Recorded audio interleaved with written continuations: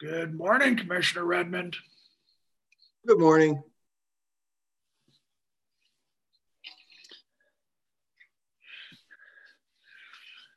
I assume that Commissioner Melton will be joining us shortly. I'm really counting on her being here today.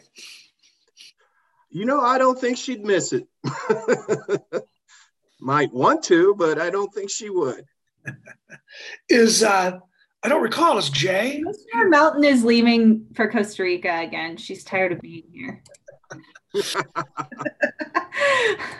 You're not going to get off the hook that easily. You will still be appointed chairperson even in absentia. So,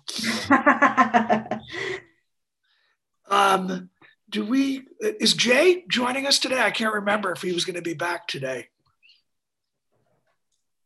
I don't know. Perhaps Jen can let us know. Is here. Oh, here he is. He is back. He's hiding from us. And he is in a splendid mood. Good. It's infectious. It's going around. That's not a very good joke, Commissioner Redmond. Jen, it looks like Kathy has her hand raised, so I'm guessing she wants to be promoted.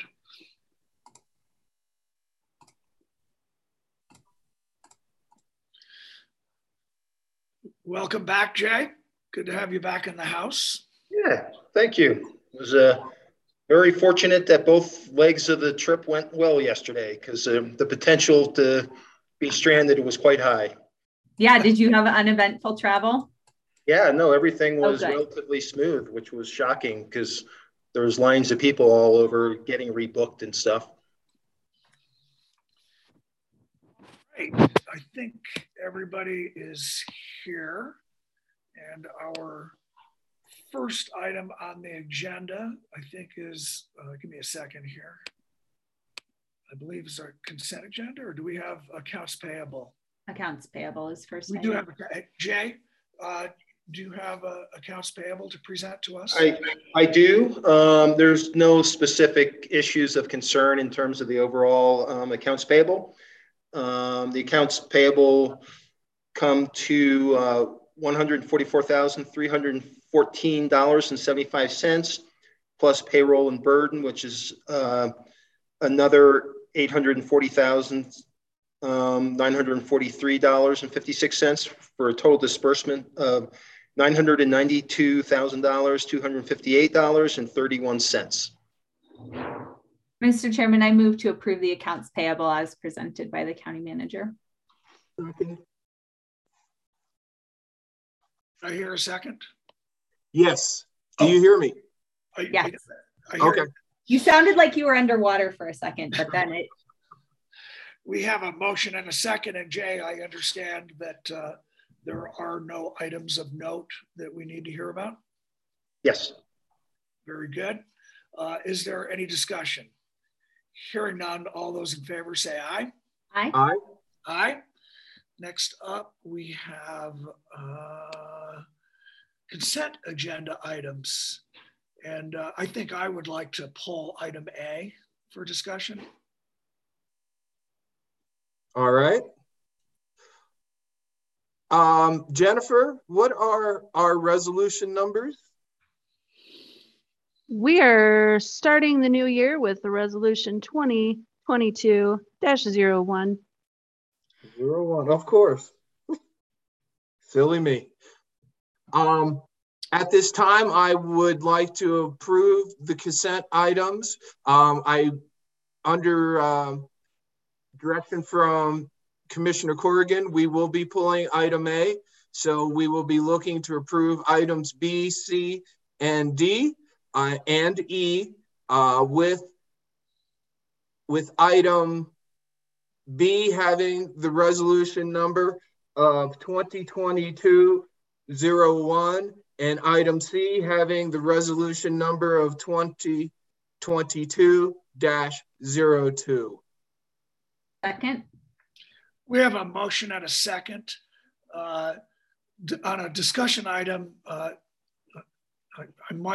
should have pulled item B, but I think it would be important to note that this year, for the first time, we are including the Martin Luther King holiday as one of our official holidays. And I think that's important to note at this time.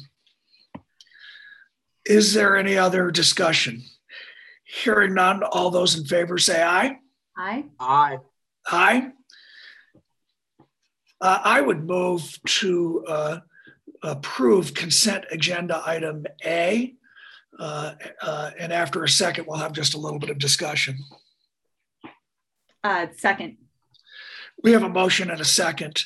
I think of note on the consent agenda item A, which is our committee appointments. It does include transfer of or naming Commissioner Melton as our chairperson for the upcoming year.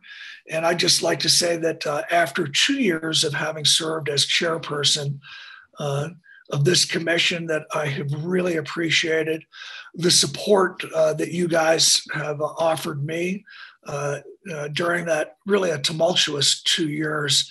And I'm just making the commitment to Chairperson Melton that I will attempt to be as supportive of her in this role as she was of me. So thank you, Beth, for agreeing to take this on.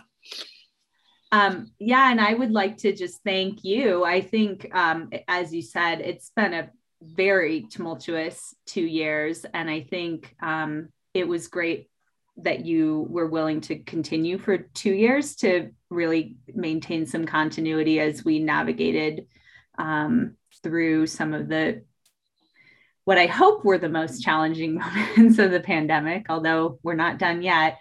And so thank you for all of your leadership over the past 2 years doing that. Often I think this role is pretty perfunctory, it's just leading meetings, but I think it really has been something different over the last 2 years in what has been needed. So thank you very much for everything you've done, Tim.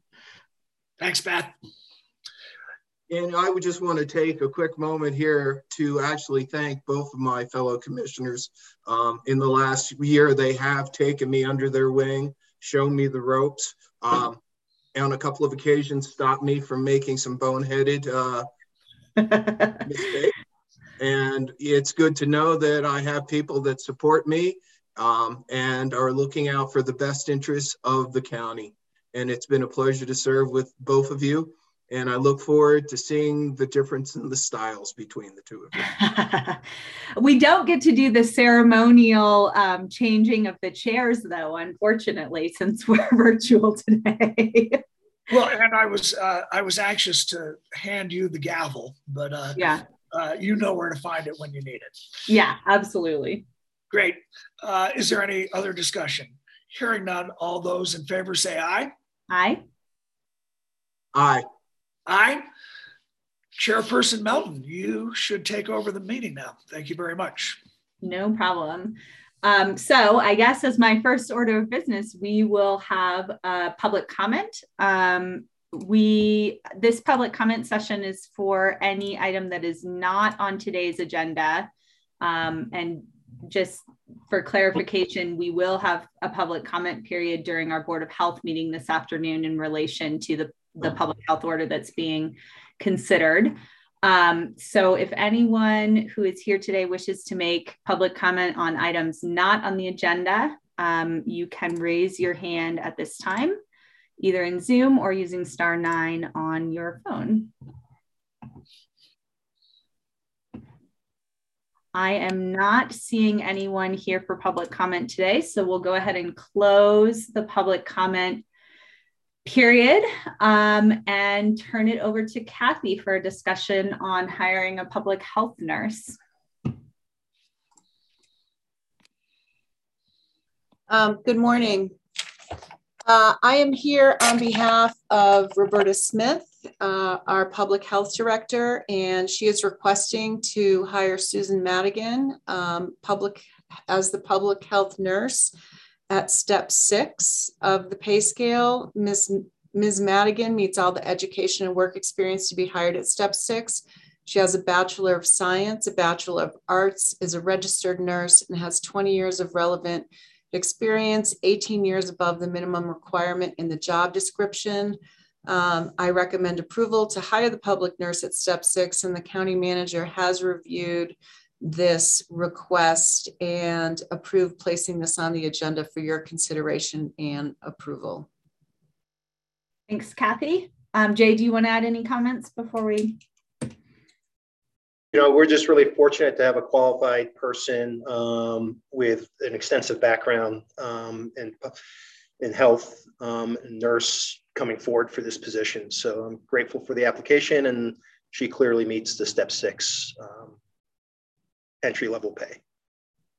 Great. So if there's not any questions, would be ready to entertain a motion. I can do that now that I'm no longer the chairperson. I guess I have to start making motions. So nimble. Yeah. Madam Chair, I would move to approve the hiring of the new public health nurse at step 6. I will second that. We have a motion and a second. Is there any other discussion? Hearing none, all those in favor say aye. Aye. Aye. Tim, do you want to vote? Aye. Great. I think we can move forward with our 9:45 item. Thanks, Kathy. Thank you. We have Jenny here. Great. So we are considering new precinct boundaries. So welcome to our new county clerk, Jenny Thomas. And if you would go ahead and let us know what's going on here, that would be great.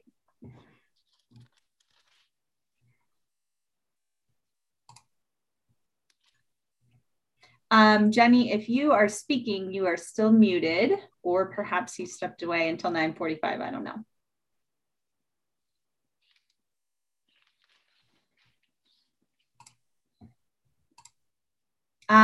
So Jen, it looks like maybe Jenny is on the phone and we need to promote her the phone number that's listed, I'm assuming.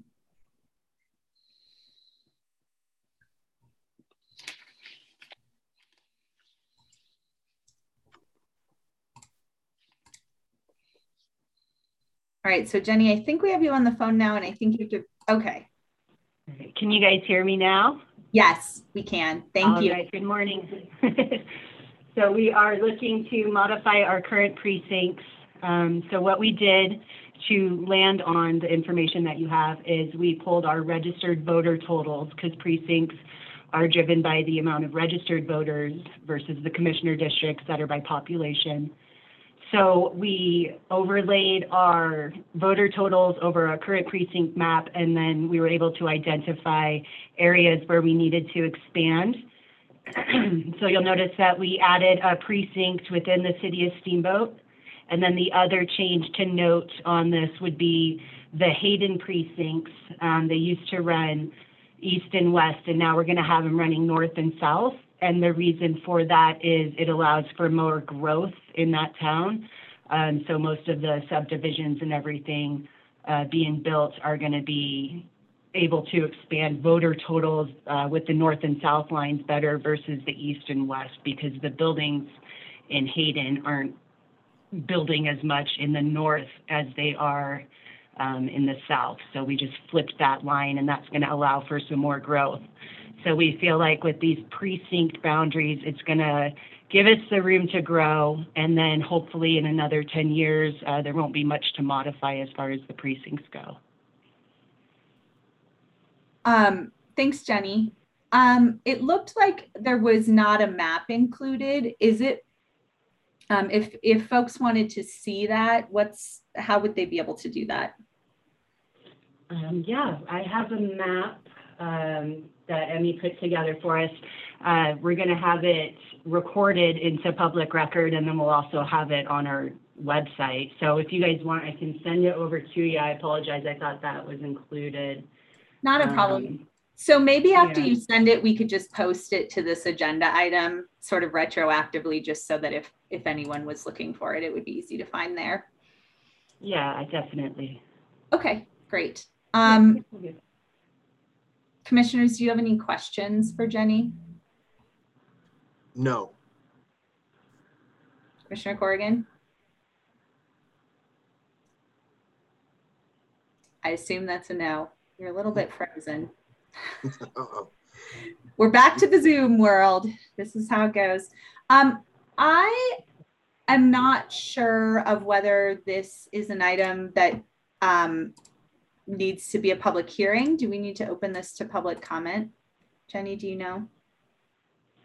I don't believe that we actually do need to open this to public comment. Not a bad idea, but we do have to have it in place by the end of this month. Okay. Statutory. So. Well, I'm just thinking of what Eric has told us, which is that if it requires a public hearing, if you have public comment, then there can be no doubt that a public hearing was held. And I don't see any harm in just opening it for public comment just to cover our bases. So I'll go ahead and do that. If there's anyone here who wishes to make public comment on the precinct boundaries that are being proposed, please go ahead and raise your hand at this time.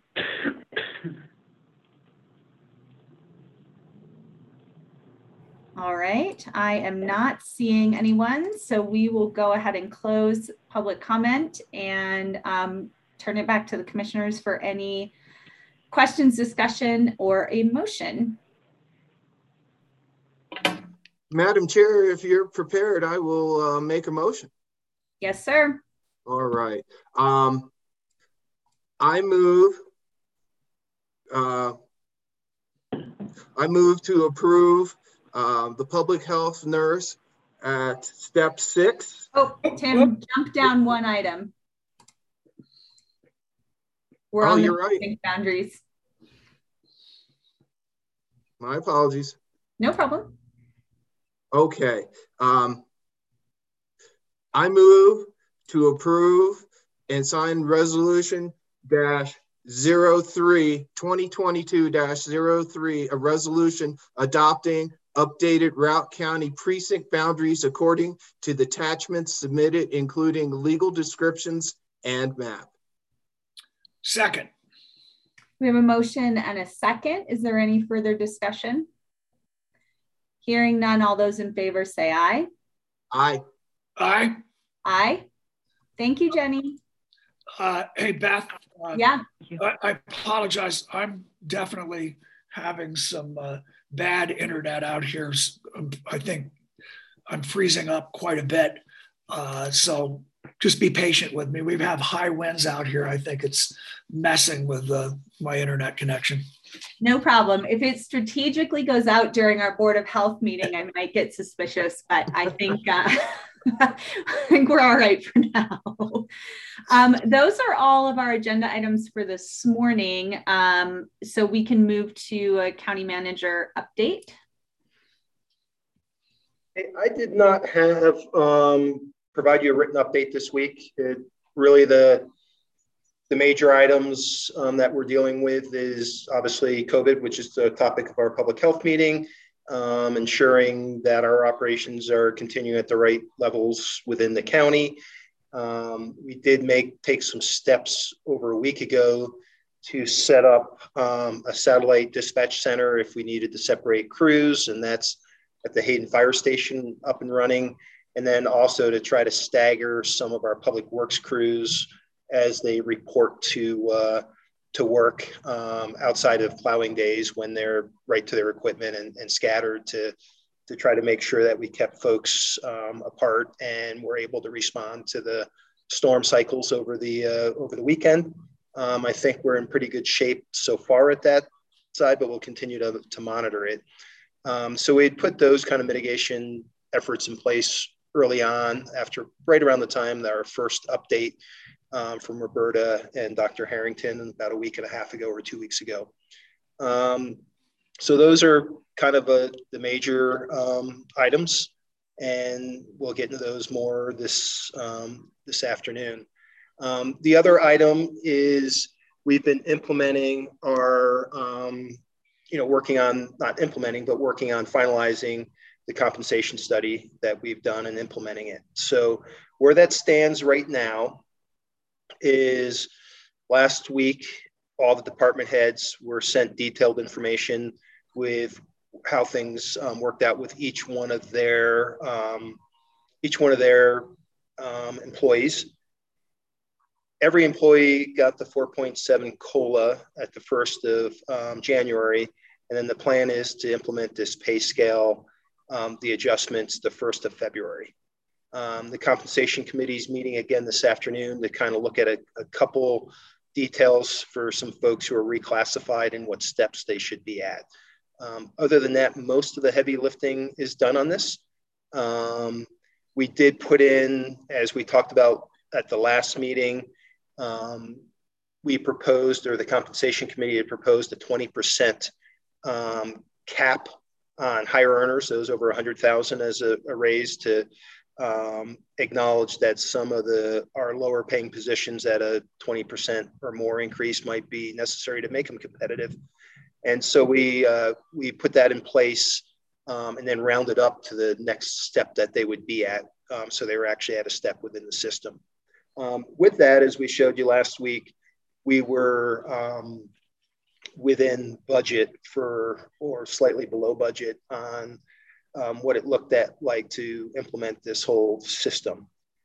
Now, one of the other things that we wanted to bring up, and Kathy's with us, that we wanted to bring up to you is, as I mentioned the last couple meetings, we do have a series of positions which pay scales came in quite a bit lower, and we're going to most likely have to hire at much higher steps to be competitive for hiring people. We may end up adjusting those this next time around as we redo the system, but particularly at the airport, there are some positions which came in quite a bit lower than what we can actually hire people to do the jobs if we were going to stay with hiring people at the 1, 2, or 3 level, unless they have significant experience.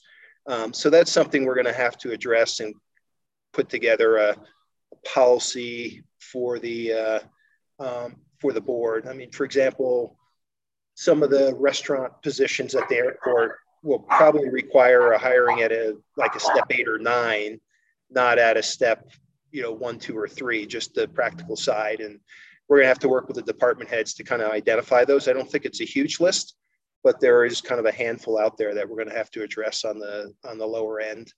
Ultimately, we may need to move those positions, but we weren't to that point. Kathy, what else did you want to add from that? I think one of the things we talked about that was undecided last week, and it may continue to be undecided, is the appeal process. And how, historically, what we've done is department heads have been able to appeal the results of the comp survey. And I think there was a discussion as to how we were going to do that this year, if we were going to do that. And so I think that's a discussion that at some point we'll need to fine tune. Yeah, and I think in general, internally, when we talk, like with Kathy and I, when we talk about an appeal process, instead of going through a huge appeal process and bogging down a ton of time on HR, that we, jump in within a year or 18 months and see if, we'll have the system in place where we can reevaluate positions and put the effort to that, as opposed to having a whole series of appeals. But there is a culture within the organization where appeals have been kind of the status quo of how to handle this type of issue. I guess I feel a little unclear on what people would even use as a basis for appealing. I mean, I feel like my employees should be making more than what the comp study says. I mean, it's hard for me to imagine a scenario where it's not just a waste of your time. I hate to be flippant about it, but. Well, as I stated last time, if that process is there, it will be used. And I'm really glad to have Commissioner Melton back in here for this part of the conversation. My thought is let it stay out there for a year, let it be proven. And then if people have challenges, well, then they should have something they can base it on when they come back to us too.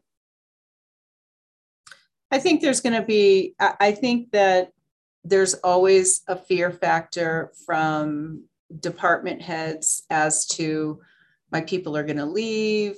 The salary's not competitive. The city's paying more money. I think all those things come up, and then they start to kind of wordsmith job descriptions like, this summary doesn't match my job description. This person's at a higher level. And I think that, in some cases, there could be situations where we need to look at it more closely, but in the majority of the situations, I think, I think the salary survey was thorough, and,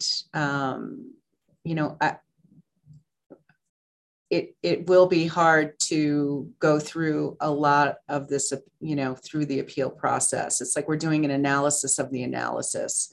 And this is going to sound terrible, but I think a lot of times when it comes to numbers, you can you can move them around, and, you can make things look the way you want sometimes.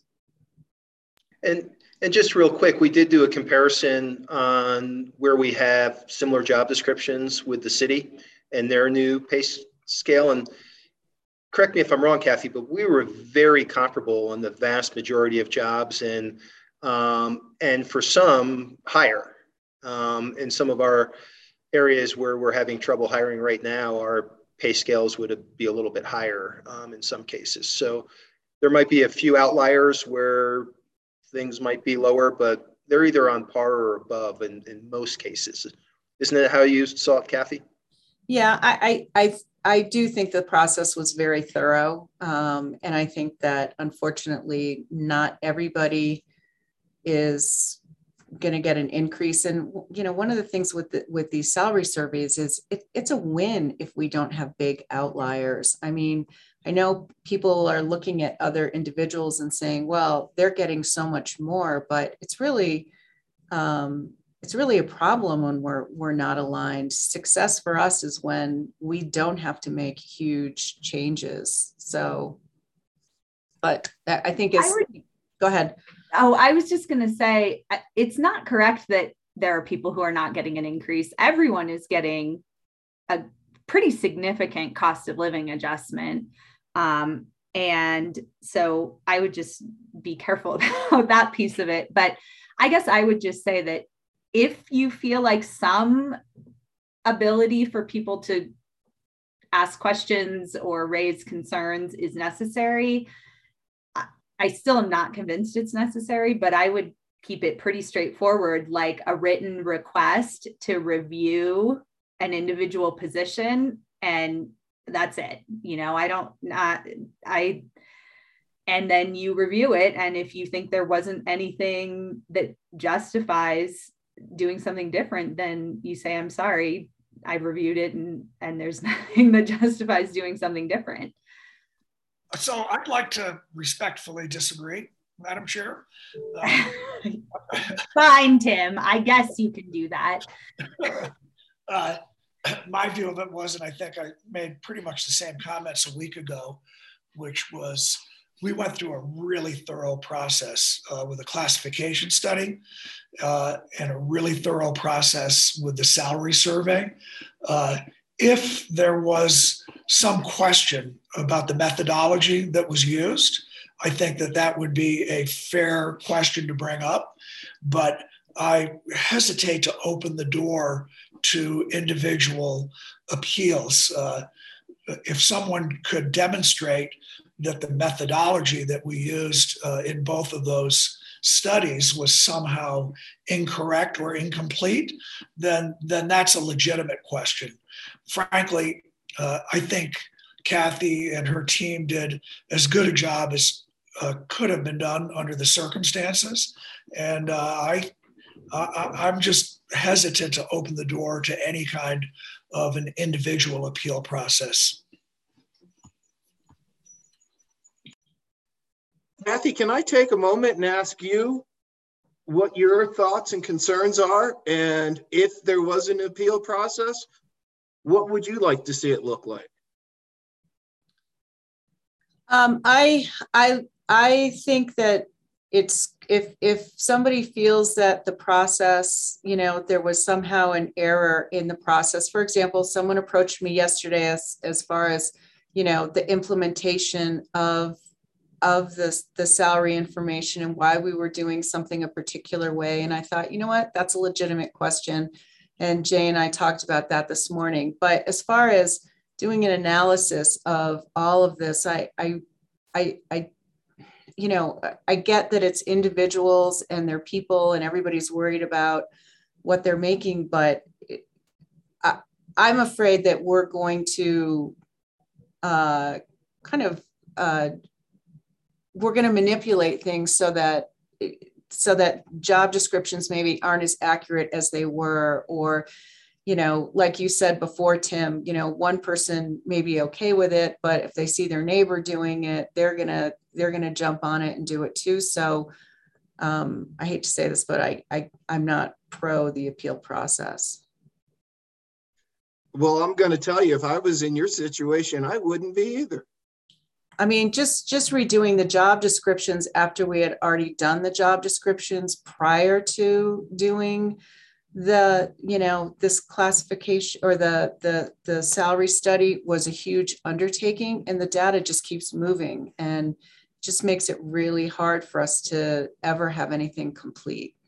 Well, and then my thought on that job description is the department head was basically behind it, and I would assume the employee got a chance to review it.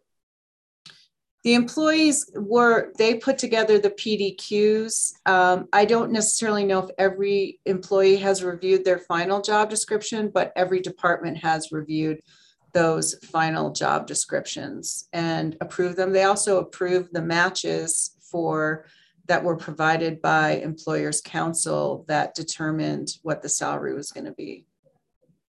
So it seems to me that they had quite a bit of input on the front end, you know, and sometimes you've got to live with what you put together. It sounds to me like we're in agreement that we don't really see any justification for an appeals process to occur. And if something changes, Kathy, you let us know and we can reconsider that. But it sounds like we're all in agreement about that. And I think if we did have a process, I think it probably should just stay with Jay and myself and maybe the comp committee, and I don't think that the commissioners really need to be involved in that process. Because I think historically, I think you were. No, we don't want to do it. Okay, thank you for your time. You too, Kathy. Just once again, Beth, and I expressed it last week, I think that Kathy and the team deserve some praise for shepherding this really long, difficult project to a completion. So I just want to acknowledge that hard work. Thanks, Kathy. Thanks, Tim. I think long was essential in that comment. And I also just really quick wanted to thank Chris Cooper, because she did the heavy lifting on this. And then when we started going sideways on things, she gave us common sense solutions on how to move forward. So that she's been critical to being able to move this forward. Thanks for that. What else have you got, Jay? That is all I have for you at this time period. Great. Sounds wonderful. Any questions for Jay before we move on? Yeah, just one. Hey, Jay, are we making any progress on hiring a code enforcement officer that we budgeted for in 2022?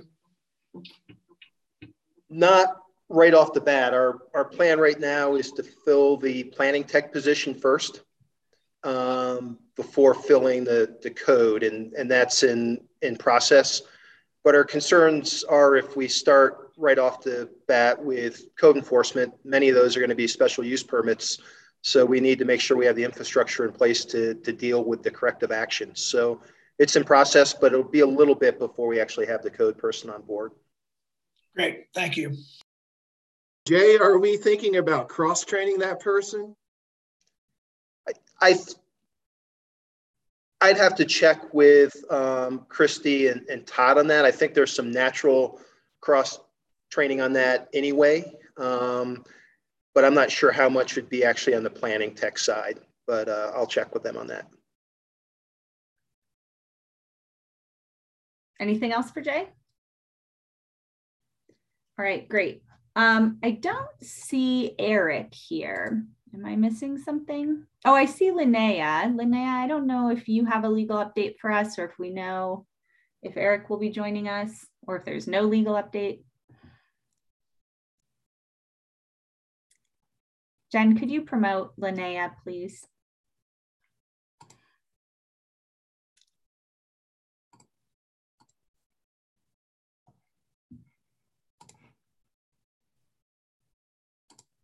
Good morning. I definitely did not have any legal update. When I spoke to Eric yesterday, all we had said was there wasn't much. I do know he was having trouble with his computer yesterday and today. So, but I think we are good unless there are any questions. Great. Any questions? All right. Wonderful. Thanks, Linnea.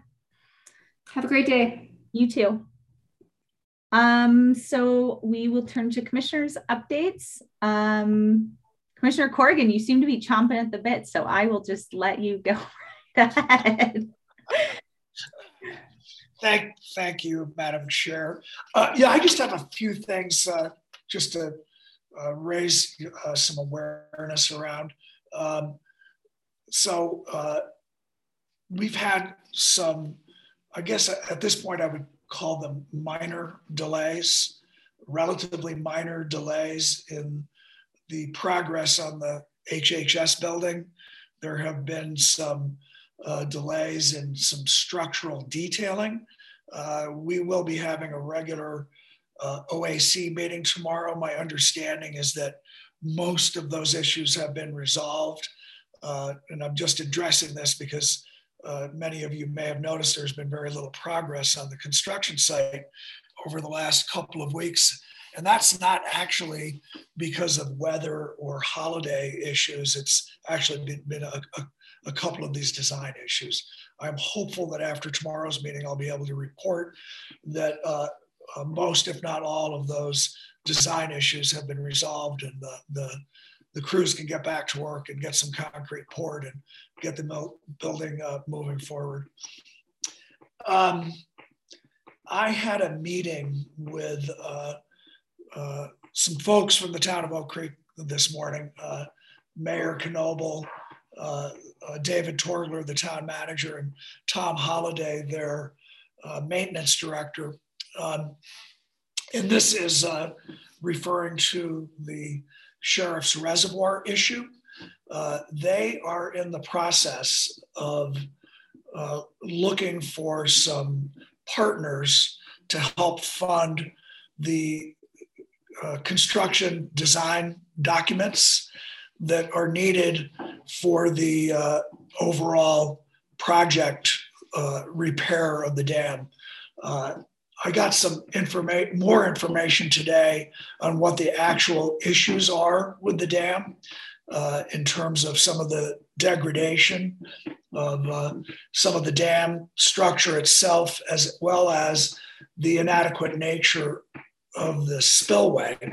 And that for some years, whoever the folks are at the state that manage dam safety have been letting the town know that it's necessary, it will be necessary to do some repairs. That process of letting the town know there is an issue has accelerated to the point that they're going to be required to repair the dam or abandon its use. From Routt County's perspective, the real issue is at least in the short term or medium term, is the structural integrity of the dam and the threat of what might happen if the dam failed and floodwaters went down Trout Creek down towards Milner. I think it's a legitimate concern. I indicated to the folks at the town this morning that I was personally supportive of providing some funding out of our ARPA funds to help them get this process moving forward on the design side of the equation. And of course, like many other things, they need to move sooner rather than later. And I know that we have committed to a process of carefully considering all funding requests for our available ARPA funds. But given the fact that there's an actual safety issue at stake here, I was going to request that we place an item on the agenda on either Monday or Tuesday of next week to have a discussion with the folks from the town of Oak Creek and potentially invite Mo as well from our emergency management department to talk about if there's something that we think we need to do sooner rather than later. So with your permission, Madam Chair, I'd like to get a 30-minute item on next week's agenda. Yeah, that's fine with me. I'm curious if Jay has any updates on the kind of interagency coordination conversation about ARPA funding and infrastructure needs also. We've sent out the email. Caroline's working on that and getting responses, but as Tim mentioned last week, it's probably going to take some one-on-one follow-up with them. So the outreach is there, but there's more work to be done. That sounds good. I'm fine with that. Commissioner Redmond, do you have any comments or concerns? Just a question or two real quick, if I could. It sounds like they're going after some funding at this point. Is that the, thank you. I was just wondering what the urgency was. I can put some bookends around that. So number one, the urgency is that they need to retain an engineering firm, and they have a proposal, and that proposal is approximately $300,000 to develop the construction documents for the repair of the dam. They need to get them started sooner rather than later. They're hoping to be able to place this engineering firm under contract late January, early February. They have it's approximately a $300,000 proposal. The town has $75,000 that they have dedicated towards this. So they do have a $225,000 gap. They have been in contact with DOLA. They've also with the Upper Yampa Conservancy District, the Colorado River District, and a number of other entities that are potential partners. Like anything else, they need to demonstrate to DOLA and to the other partners that there are a number of entities that would be willing to contribute to help close this $225,000 gap they have at this time. Thank you for that. That paints a much better picture for me. All right.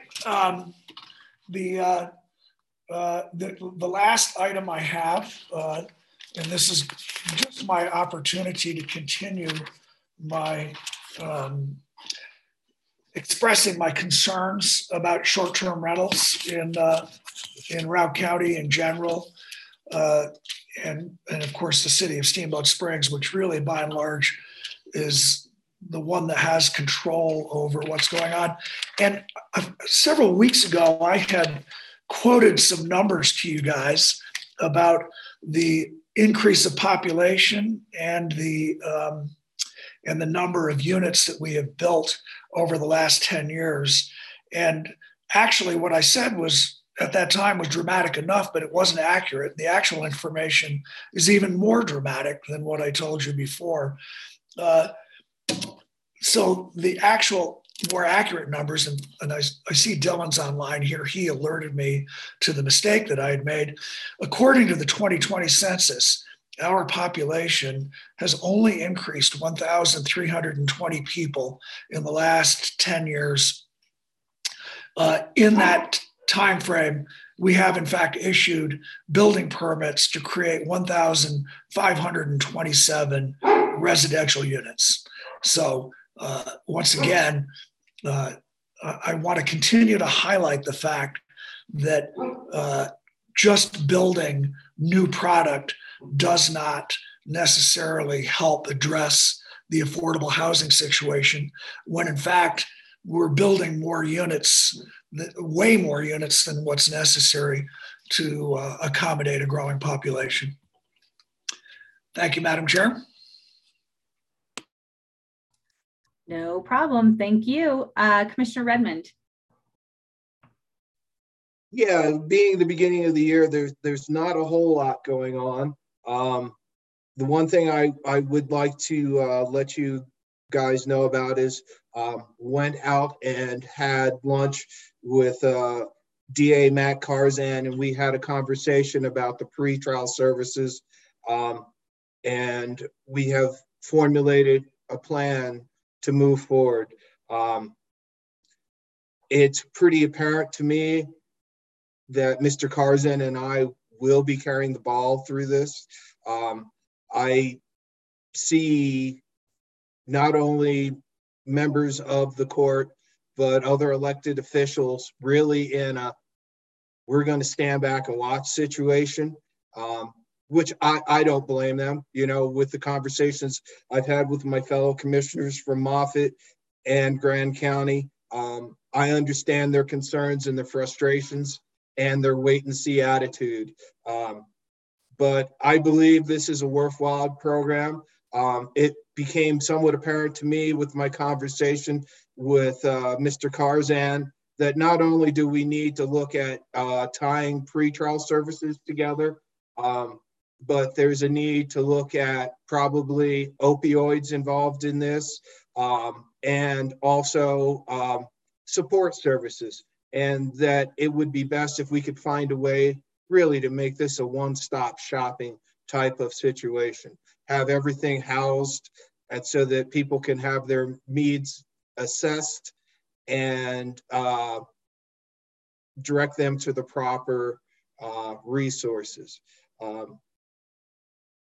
The nice thing about it is there's a lot of this work that has been done. There's not really a lot of need to reinvent the wheel, but it is a matter of us deciding what's going to work for our region.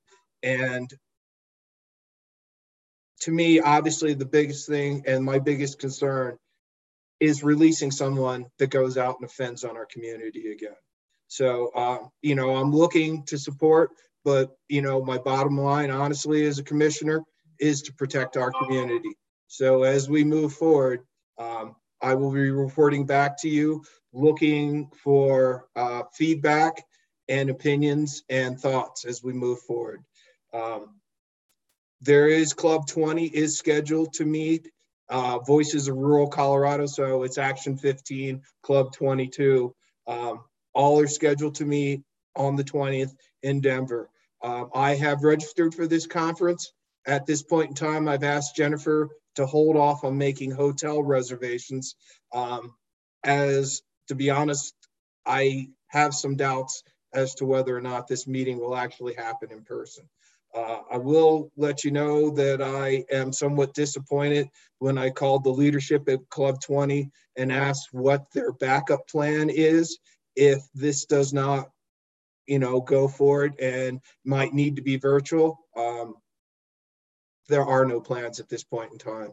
So there could be a scramble here at the end, but you know, I am there and available, and we'll move forward. Looking forward to getting involved in Northwest COG. They recently sent me their meeting schedule for the year. I don't know if you received that. If you would like, I will. Good deal. So no need to forward that on to you, but look forward to getting involved in that organization and seeing how we move forward within it. Excited. Also, at the same time, I did receive an invitation from AG&C. They are moving forward. It's not quite SEDS, but something in that nature, and they've invited me as they will be administrating still in our region, and I do plan to attend and represent us. At this point in time, I think that's a pretty good overview of where I'm at. Wildfire Council meeting will happen later this week. We have had some grant money come in, and now we're looking at how to, form an administration to administer the money and to be there and available to the public, as the members of the council all have daytime jobs and are not going to be able to answer the phones and answer the questions of HOAs and concerned citizens. But we're going to stand up an organization that will be there and support them as they move forward. And that's all I have for us at this point, Beth. All right, thank you.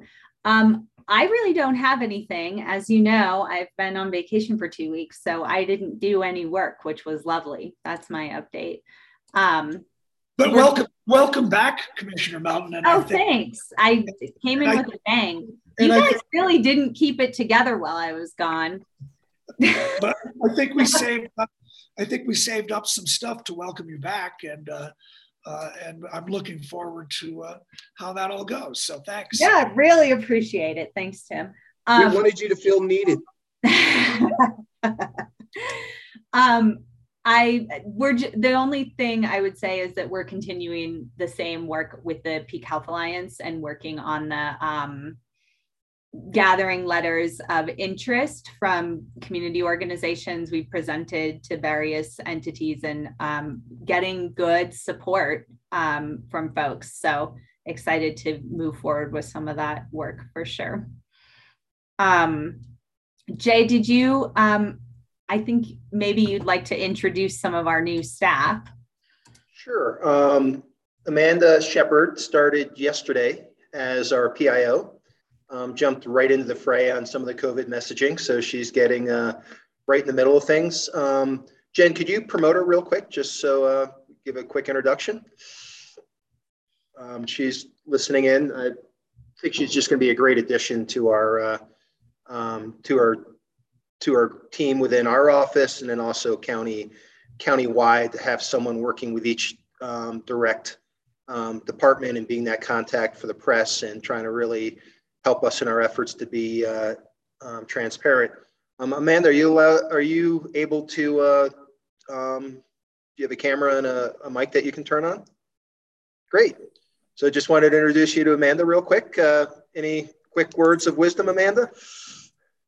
Hello, I did not realize I would be speaking today. So thank you for the introduction. I am looking forward to working with everybody here, and I have had a great welcome from Routt County. So thank you for having me aboard. Great. Thanks, Amanda. We also have one other new employee. She had Zoomed in earlier. She actually starts tomorrow, and she's going to be the new admin assistant in our office, which is Samantha Pierce. We're really excited about having her come on board, and that'll kind of finish out our staffing needs within our office. She's going to be a great addition, a very impressive young woman. So we're happy with the opportunities we've had to bring on some new employees. And we'll just be in a holding pattern and other hirings in our office until probably mid-year, when we get a better sense, and I get a better sense on what to do with both the need and the duties of a deputy manager. So that evaluation's ongoing. Well, welcome to both of those ladies, and thanks, Jay. I'm glad you've been able to fill some of those critical positions. I know, especially now and the challenges that everyone's having with hiring. So I think we're fortunate to have such talented folks come on board. I stopped by the former coroner's office, now Amanda and Carolyn's office yesterday, and said hello to them. I think that space will work out great. And they seemed to be doing all right, although a little heebie-jeebies about maybe if there were ghosts, but I think they were they were hanging in there. I did verify that there had been no body storage on site, that it was just a working office. Yes. There is a map sitting in the office, though, that has like push pins Yes. at various places, and the working theory is that those are indications of dead bodies, and we're really hoping that that's not the case. They want to get rid of the map, though. Yeah, it was important to note that he did not move that map into his new office, so it must not be.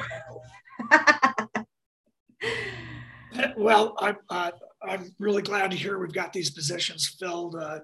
When the pandemic started, that was when we first, I think, really understood the need for a full-time public information officer. I can tell you that prior to that time, I was pretty skeptical about that need. I remember Commissioner Monger saying, what do we need to hire someone like that for? We should be doing our own communicating, but it's become obvious that even without the pandemic, that the need for us to communicate clearly and transparently to the public and to our staff is really important. And I'm really thrilled that we've now got someone that's a full-time employee of the county overseeing that really important work that we need to do. And Amanda, I think you'll have a really good opportunity to get your feet wet in public communication this afternoon. So. Anything else from anyone? All right, well then we will go ahead and recess until 2 p.m. We'll be back here virtually to meet for our Board of Health meeting. Thank you all. See you then.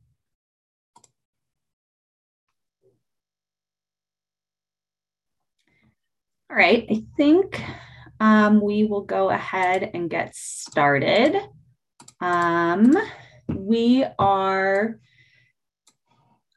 I want to thank Commissioner Corrigan for stepping down as chair and giving me the opportunity to lead this meeting.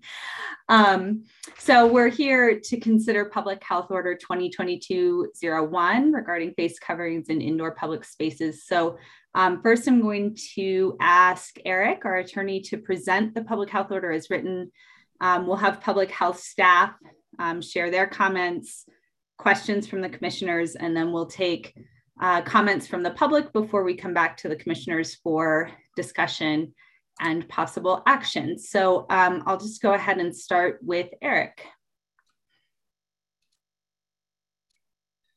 Can you see my screen? Yes, sir.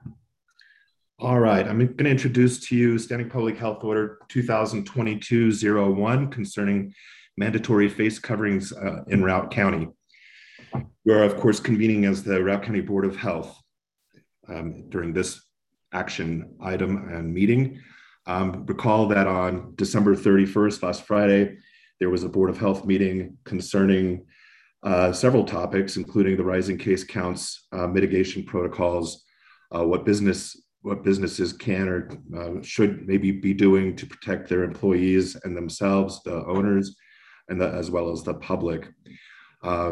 We heard from the Public Health Department concerning those rising case numbers and other concerns regarding the Omicron variant for COVID-19.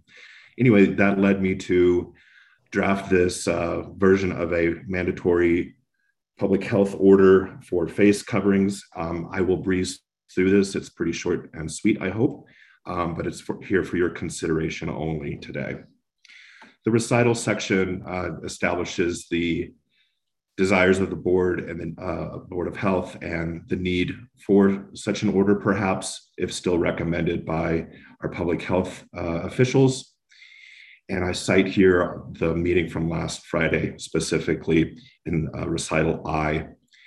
Then it gets into the meat of the order. Again, it's very, very simple. I am proposing to incorporate state orders. We've done that in the past with public health orders, just so that there's no question that state orders are enforceable locally. And then number 4, this section here is what was posted for this meeting. I did add this section A just prior to this meeting based on some comments from our medical officer. So essentially this requires those 2 years or older to cover their nose and mouth with a proper face covering when in indoor public spaces. The exceptions include if you go into a restaurant and obviously you need to remove your face covering to eat or drink, or that would be allowed. Dentistry or personal care would be allowed. But the idea here, based on this following sentence, is that if you're not actively engaged in the need to remove the face mask, then you should be covering your face again. Not your whole face, but just your nose and mouth, obviously. Just trying to get a smile out of you, Beth. I know this is your first rehash as chair. So, and I did provide an example here. That's the restaurant example. I did include this statement here, which we did not do previously. Individuals who cannot medically tolerate a face mask covering are exempt.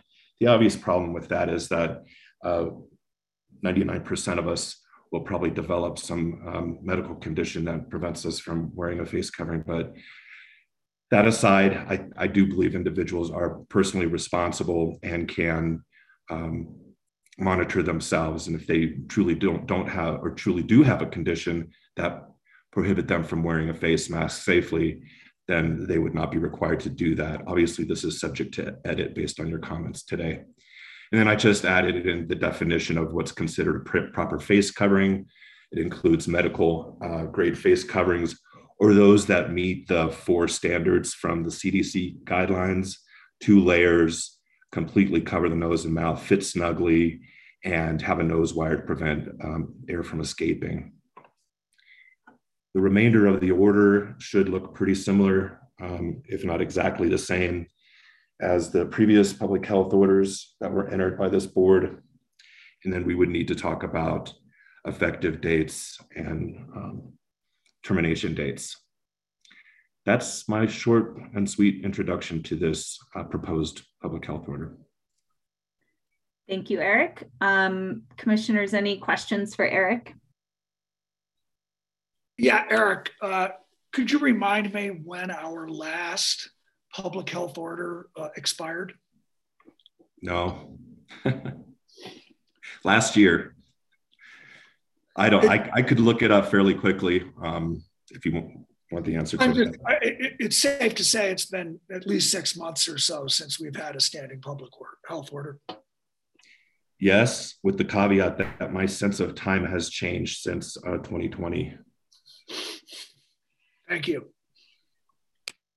Any other questions, Commissioner Redmond? Sorry, I can't see everyone's face. No, I guess we've been down this road before, so I am familiar with this and know what I'm looking at. So no questions for me. Okay. I'm sorry, Beth. I had one other clarifying question. Yes, sir. This public health order as presented, does it include any capacity restrictions? It does not. Thank you.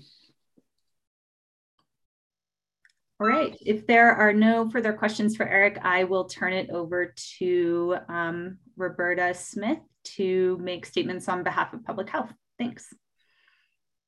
Thanks, Commissioner Melton. And I really appreciated the working group that we had last Friday, even though it was on holiday time, just the efforts that Mo and the emergency management team have pulled together in a matter of days.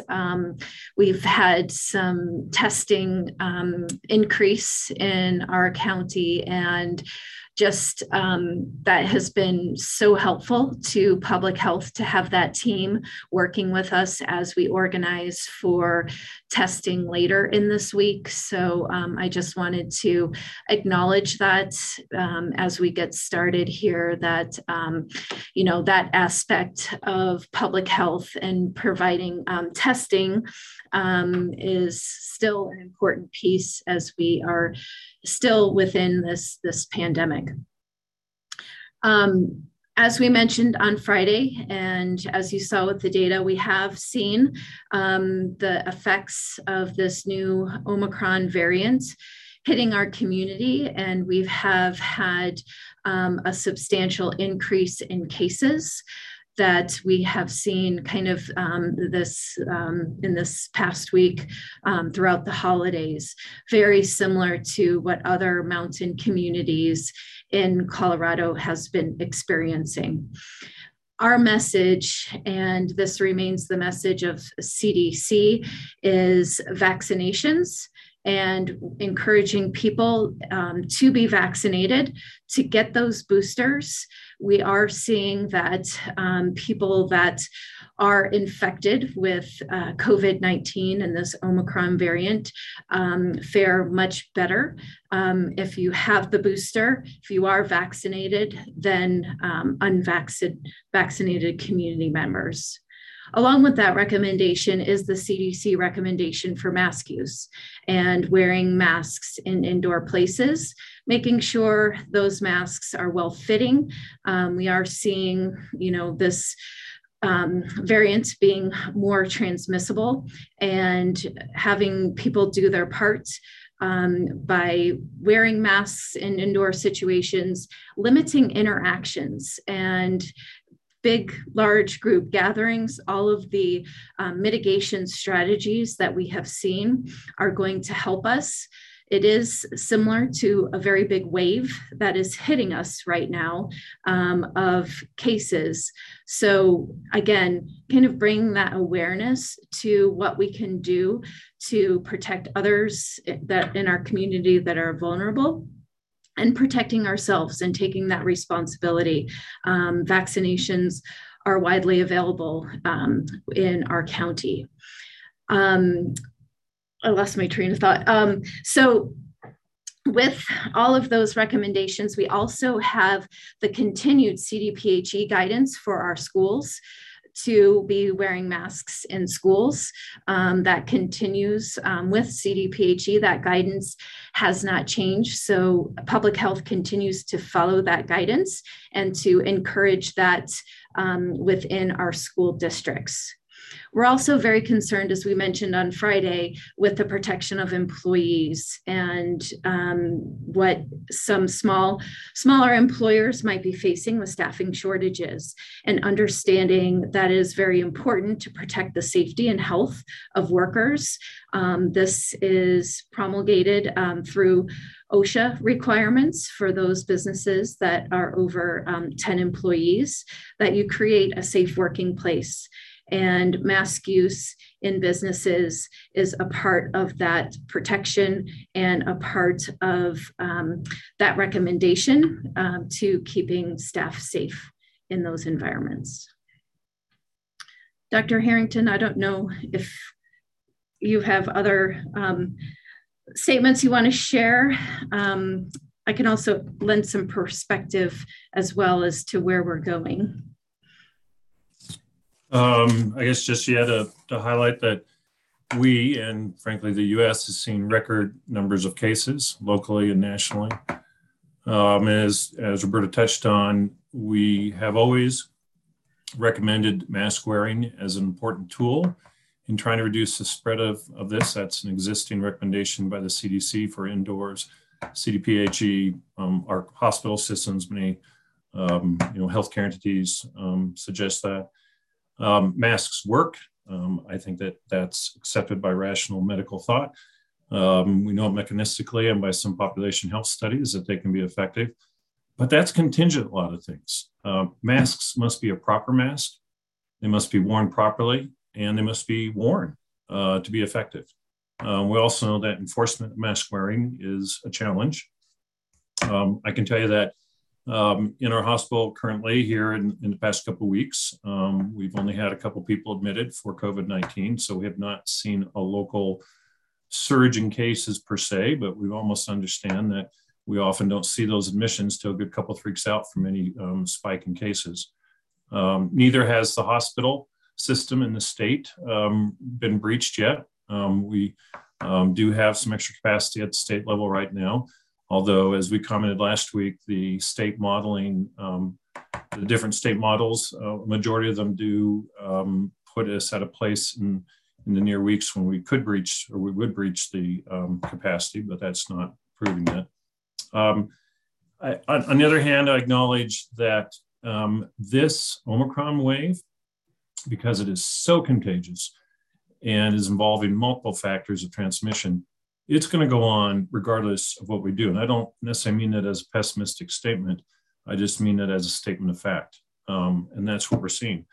We have seen in the ski counties like Pitkin, Eagle, us, and others, that we are leading the state. In fact, we are relative hotspots in the nation right now. And I'm sure that's related to the holiday travel and all the visitors. But I think at the same time, we also acknowledge that other counties like Pitkin and Eagle County, who have had existing mask requirements, have higher case rates than we do. There's just a lot involved in how to control this virus. I remind everybody of our goals throughout this pandemic have been reduce suffering and severe illness, reduce death, buy time to get a vaccine available for all, if not most people, and not to overwhelm our healthcare system. And those remain considerations for us as we decide efforts by public health to try to prevent the spread of it. I would maybe add with one last comment. I know there's a lot of emotions and all about mask wearing. I would say that masks do not make schools close. Masks do not shut down businesses. COVID does that. COVID-19 is an infection. People get sick. If our schools don't have teachers, they won't be able to have in-person classes. If our businesses don't have workers because they're sick, they'll have to shut their doors. I think sometimes people ignore that fact that masks don't shut things down, the infection does. And masks are, quite frankly, considered all the other things we could do in terms of shutting down businesses, restricting movement of people and all that is one of the more benign things out there. It's just we have this dilemma of, is it worth the mandating? How much do we gain by mandating their use? And how can we impact things with a virus that, yes, just repeating what the CDC has told us, we do believe this will be a relatively brief wave compared to what we've seen before. In other words, we are expecting nationally to be over the hump of this by the end of the month. And yes, we are now accumulating data that suggests that the Omicron variant does not cause a serious disease in the majority of people as other variants have. I do add the caveat, though, that because it's so contagious and because of some of its characteristics, we are seeing larger numbers of young children, and that's documented nationally by data, and I can acknowledge that anecdotally. It does seem to be affecting younger children a little bit more in terms of upper airway disease. And of course, they're the ones that are not yet available for vaccination. So that's part of my summary of kind of the different sides of this matter. Thank you, Dr. Harrington. And, I think we've been through a lot with this pandemic, and certainly, we have discussed where we are now versus where we were in 2020 without a lot of information that we had at hand and not as many tools as we have today to deal with the spread of this virus. So hopefully This is part of our exit ramp in some ways to living with this virus. We've talked about that in some of our other public health updates, and really understanding that this is another strain of coronavirus that's going to be with us. How we see it seasonality wise, is to be seen, but definitely our North Star is not 0 cases. I think our North Star in guiding us with all of these decisions too is looking at our healthcare system and the burden that is there locally and statewide. Yeah, and I'll just jump in and add to that. At least the UC Health system, I'm sure it's true, the other systems are starting to see a dramatic rise in admissions. And this is compounded by a lot of their staff being sick now with COVID and having to step out. So they're implementing crisis standards of care in some places. It's possible that this is, the advent of another challenge to our state hospital system. And as I noted, we often don't see that for a few weeks after the beginning of a rise in cases.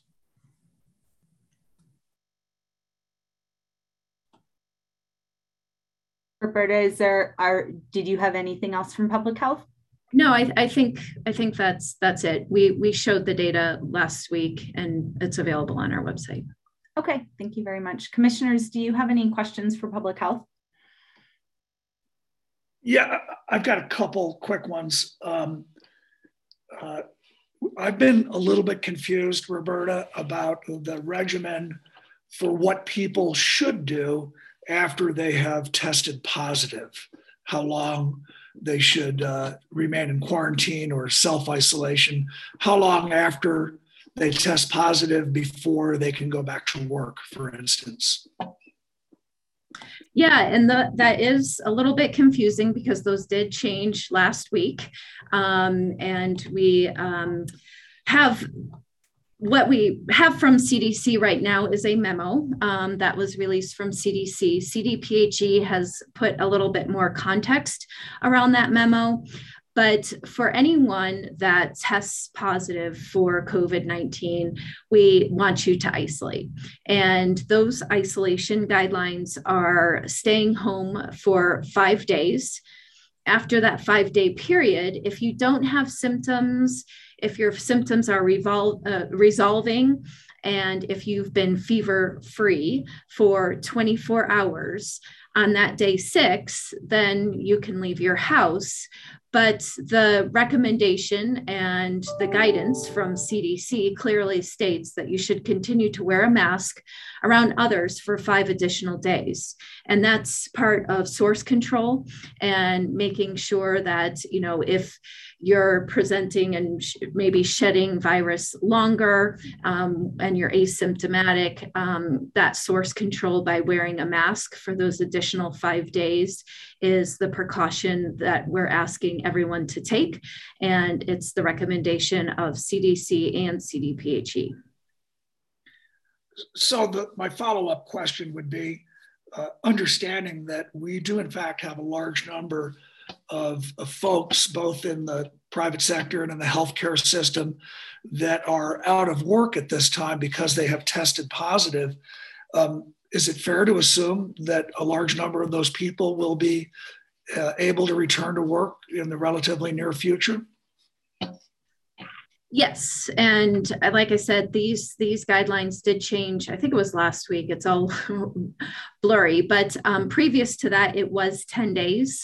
So that isolation time was essentially cut in half. Now that doesn't change the nature of the virus. It's just the infectious period tends to be in those first couple of days when you are first showing symptoms. But again, the recommendation, if you're still having those symptoms, if you still have a fever, just because 5 days has passed doesn't, get you out of that isolation. We really want individuals to continue to stay home until that fever resolves and until those symptoms are improving. But essentially, yes, this could get workers and individuals out of isolation sooner than previously as part of the guidelines. Could I add just a tiny bit of clarification to what you said, Roberta? The 10-day infectious period is still the same, but the peak infectious period is those first 5 days. That doesn't mean that someone is no longer infectious on day 6, for example. And that's why this masking guideline is so important as well. And the symptoms part of it as well. And then, thank you for that. And then just one other question, and I think this is for Dr. Harrington. And Dr. Harrington, I recall at a meeting not that long ago that someone asked you about the risk of vaccinations. And I recall you quoting some numbers about the number of vaccinations in Routt County and who may have become sick as a result of getting vaccinated. And I did reconfirm that kind of data this morning in case we talked about it. According to the hospital locally, we have had 78 admissions with a primary diagnosis of COVID-19. 68 of those were unvaccinated. We have not intubated anybody who is vaccinated. We have not shipped anybody out, transferred to a higher level of care of anybody who's vaccinated, and nobody has died who's been vaccinated. The seriousness of this disease is heavily focused on the unvaccinated. And again, meanwhile, we've not admitted anybody with a complication from a vaccine. The concerns about the vaccine, and I don't want to discount every concern, but clearly there's a lot of unfounded and over-created concerns about it. The vaccines are one of the reasons we can go through a wave like we're going through right now and not be overwhelmed with dying and seriously ill people in our hospitals. It is because of our vaccinations that we can sit here in maybe less of a degree of panic because we're going to have most of our population going to be protected from serious illness. We are thankful of the vaccines that allow us to get through what is now yet our next wave of COVID. And the vaccines are part of what is the plan going forward, where we figure out how to carry on in a world where COVID-19 exists. It's not going away. Thank you. That's all I have, Madam Chair. Thank you. Commissioner Redmond, any questions? Yes, thank you. I'm just curious as to the availability for the public for the antigen test. I've had some people approach me saying they've had trouble locating the test. Is there anything we can tell the public about access to the home tests?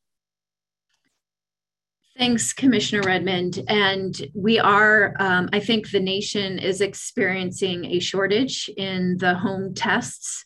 I know that CDPHE was backlogged. They have a whole waiting list of people that have submitted their names to have those home tests, delivered to them. So we are experiencing a shortage of the at-home antigen tests. We have increased our PCR testing. We have PCR testing now that's going to be hosted by CDPHE this Thursday. We continue to have Mako in our community doing testing on Friday, Saturday, Sunday, and also many healthcare providers are also able to do testing. So if you do have concerns, reaching out to your healthcare provider is always a good thing to do as well.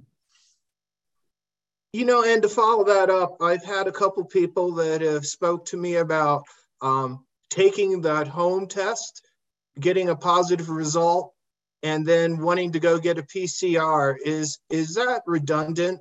Is that something they should be doing? That home antigen, is that going to be just fine for them? Right. And thank you for that question. With the home tests, if it's positive, we treat it as a positive and we want you to isolate, just as we mentioned in terms of the isolation guidelines from CDC and CDPHE. Getting a PCR backup is not needed to confirm that. the one situation where we do want you to get a PCR after taking a home test would be if you're symptomatic and you take a home test and it's negative, we would want you to go get a PCR. But we would like you to get that PCR in a location where we are doing PCR testing. We have had some reports of individuals going to our emergency department here in Steamboat to get a PCR test, and that's all they're seeking. They're not in an emergent state. So we really want people that are seeking testing when it's not an emergency health-wise for you to go to the scheduled testing locations for that test. Dr. Harrington, did you have something to add? Yeah, and I'm sorry to jump back here, but I misspoke on a number. I need to make sure to give out the right number. According to the hospital, in 2021, we had 74 admissions for COVID-19, and 64 of those were unvaccinated. I gave the wrong number, and that was at our local hospital here. Thank you. Thanks for clarifying. Commissioner Redmond, did you have other questions? You know, just kind of seeking some information.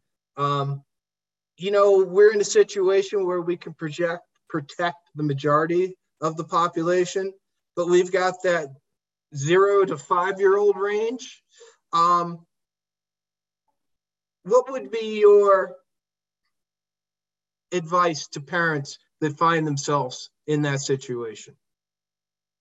Yeah, and this is, you know, a situation with some other vaccines. So we look at like influenza vaccines are only available for children 6 months of age and older.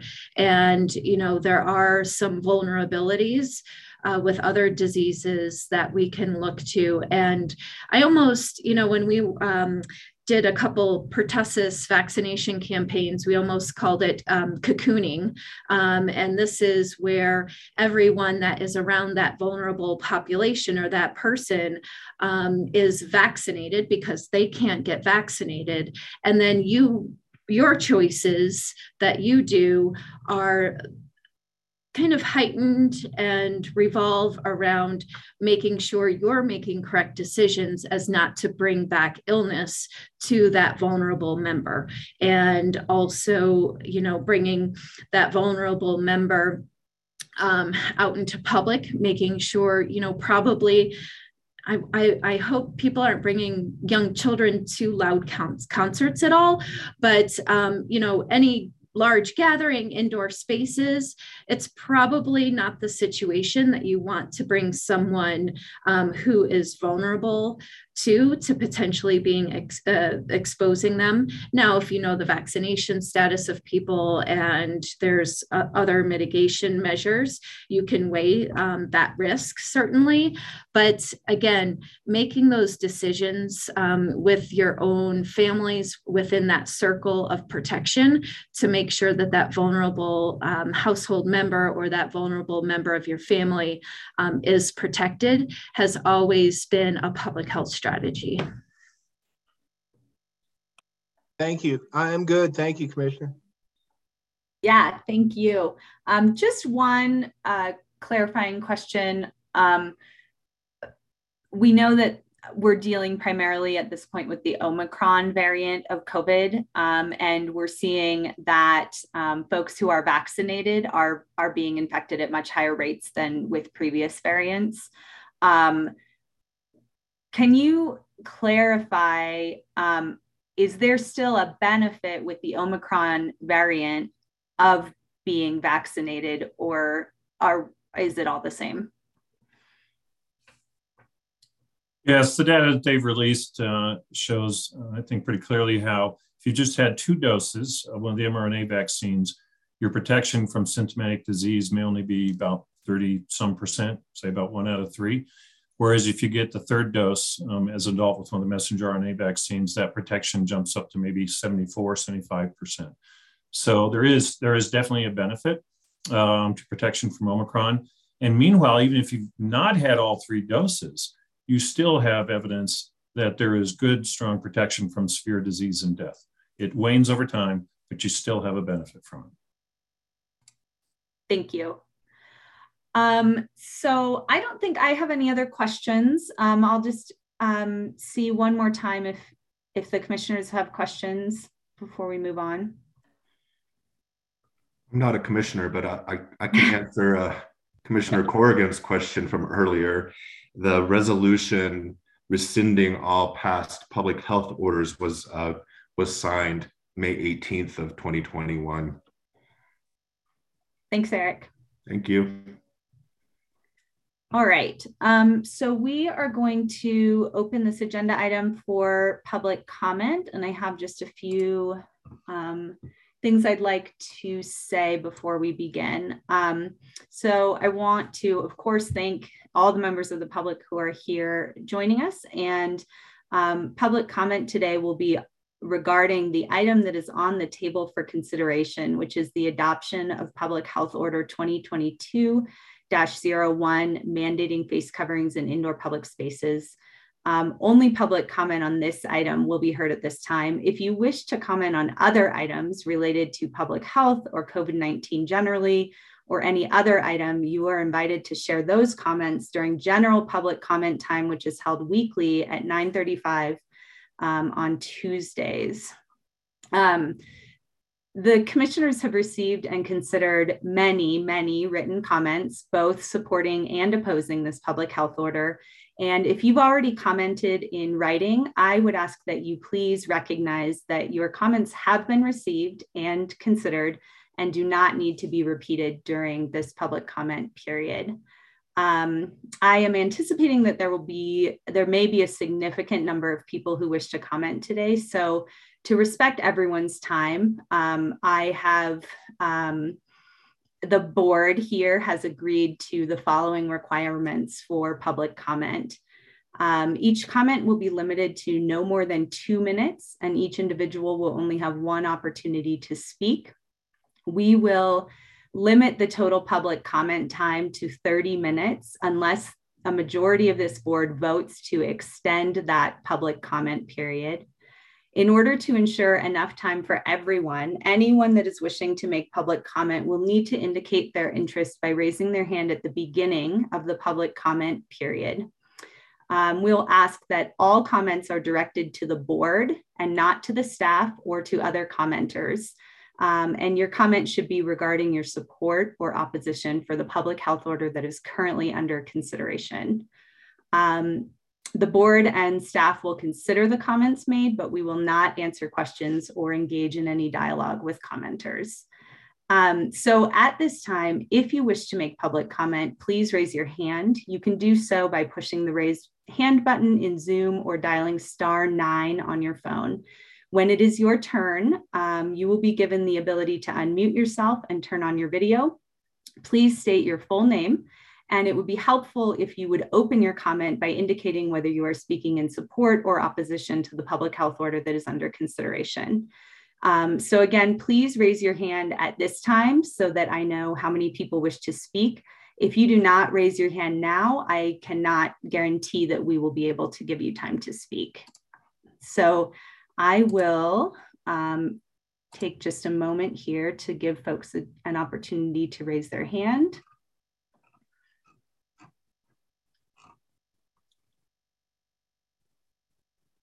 All right, thank you very much. So first, we have David Elrod. Go ahead and we'll promote you, and you can unmute yourself and turn on your video if you wish. Please state your name and your position. Good afternoon. My name is David Elrod. I am in general, I support this public health order. I do have a few questions or concerns I'd like to address. I'd like to see more detail and more information included about lodging, possibly capacity limits if that's deemed necessary. That might need an assessment in 15 days, 30 days, something of that sort. I'd also like to see something specific about the ski areas, the gondola, lift lines, etc. And finally, I'd like to see some details about enforcement so it doesn't fall on the workers in bars and restaurants and lodging and grocery, etc., to make sure that this happens. The question that I have is when I look at the metrics that the county keeps on the Shiny Apps IO space, I see that high risk is more or less defined as more than 1,000 cases per 100,000, which we have been well over since late last week. The positivity rate greater than 10%, which we've been well over for more than a week.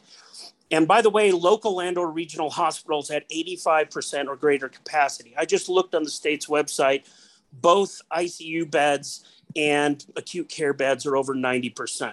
So my question is, what does high risk mean? What do we do? It's just this sort of definition that's out there and doesn't describe or pertain to any specific actions.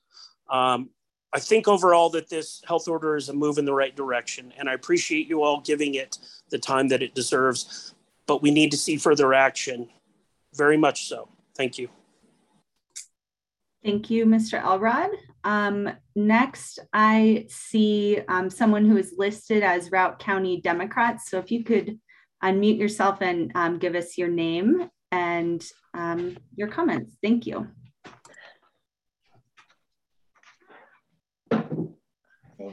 Hi, this is Ann Barunos. I'm sorry, I came in as Routt County Democrats. I must have been signed in earlier.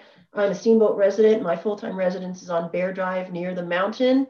I am in support of a public mask mandate, and I would like to address one of the objections to a mask mandate that I've been hearing, namely that it'll just be ignored and therefore will be useless. And I'd like to point out that when laws or mandates are promulgated, while there are always people who will flout them, most people will actually follow the rule. I think the national speed limit is a great example of this. And while we certainly hope that most people would adhere to a mask mandate, even if not every single person does, it certainly will encourage more people to do so. And the more people who do mask up, the better we can stop the transmission of the virus. And on a personal note, I tested positive yesterday for COVID, despite being incredibly careful for 2 years and being fully vaccinated and boosted. So I'm currently isolating at home with minimal symptoms. And even before I tested positive, I had been limiting contact and double masking in public since Christmas time, when we learned that Routt County cases were on the rise. Thank you. Thank you, Ms. Baronis. I appreciate your comments. Next, I see Alex Callback.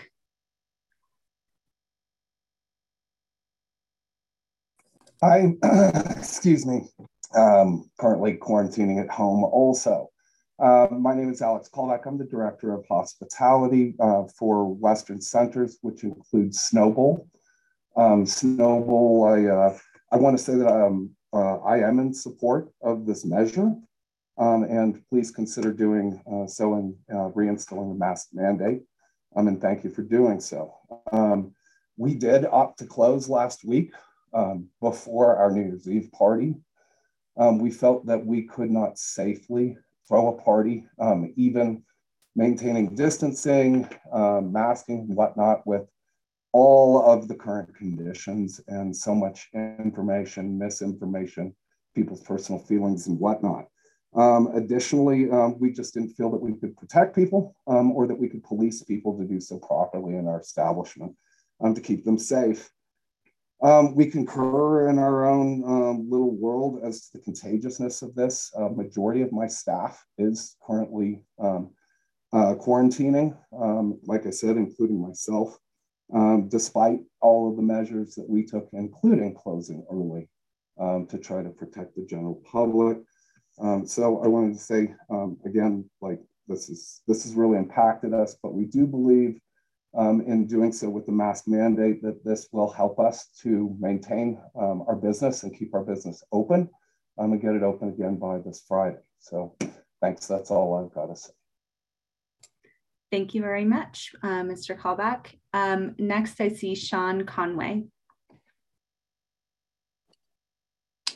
Hi, everyone. Sean Conway, restaurant operator here in town. Thank you for the attention given to this latest outbreak. My concern at our restaurant levels is obviously mimicking or mirroring what people said with enforcement, with mixed messaging. We went through a variety of protocols.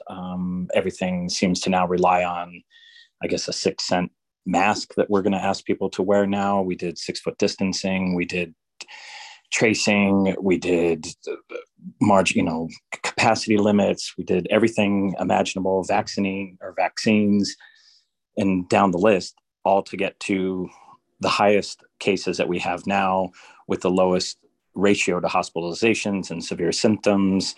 And now we're kind of giving this ceremonial mask gesture to try and get everybody to fall back in line or feel that this is what's going to prevent everything. I just don't know if this is the action or the message. I support, Commissioner, you mentioned to say I am in support of corrective and protective measures. I just don't know. I don't support that the mask is gonna make the difference. We've seen reports that single layer cotton masks that a lot of people wear in town aren't effective. The N95s aren't readily available. They're cost restrictive to large quantities or businesses or families, and all the different nuances that go on into all of these masks. And then on top of it, the pushback that you get from obviously being in a transient tourist driven town where people have different measures in different places, and that we're going back to this. I just don't know what this is going to do. And then by the time we get it implemented, say maybe next week or the end of this week or early next week, and then we're halfway through January to where we think that it's going to peak and then die off. I just don't know where all the matrix lie to get us to a paper mask when we've been through everything that we have up until this point. We always appreciate the support. The messaging is just a little difficult at our level, if you don't mind. Thank you.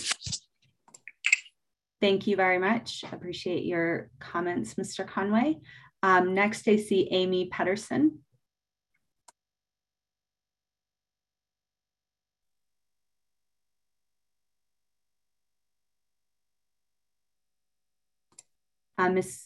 If that, I'm not sure if that's Amy Pedersen there, but we're not hearing you. If you could go ahead.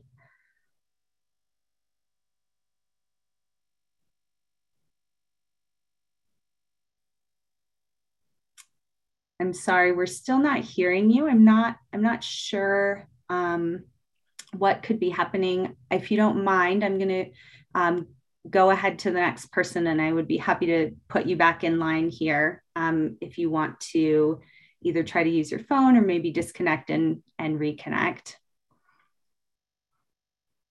Let's go ahead to Carrie.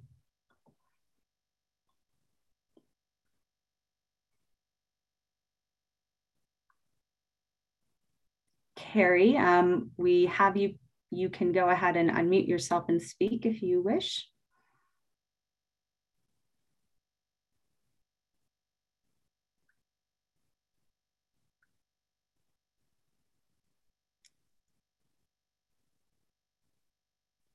Jen, is there I'm not sure if there's anything we can do to unmute Carrie. I have asked Carrie to unmute, but have not gotten in. Okay, we'll go ahead and put Carrie back in the queue as well and move on to Nancy Spillane. Hi, thank you for taking my comment. And first of all, I would like to say thank you to all of you for having this meeting and a public comment. I know that during the pandemic, you all have been in very thankless positions, but I think you should know that the chatter in the county is very favorable to this group of people who are working on behalf of all of us.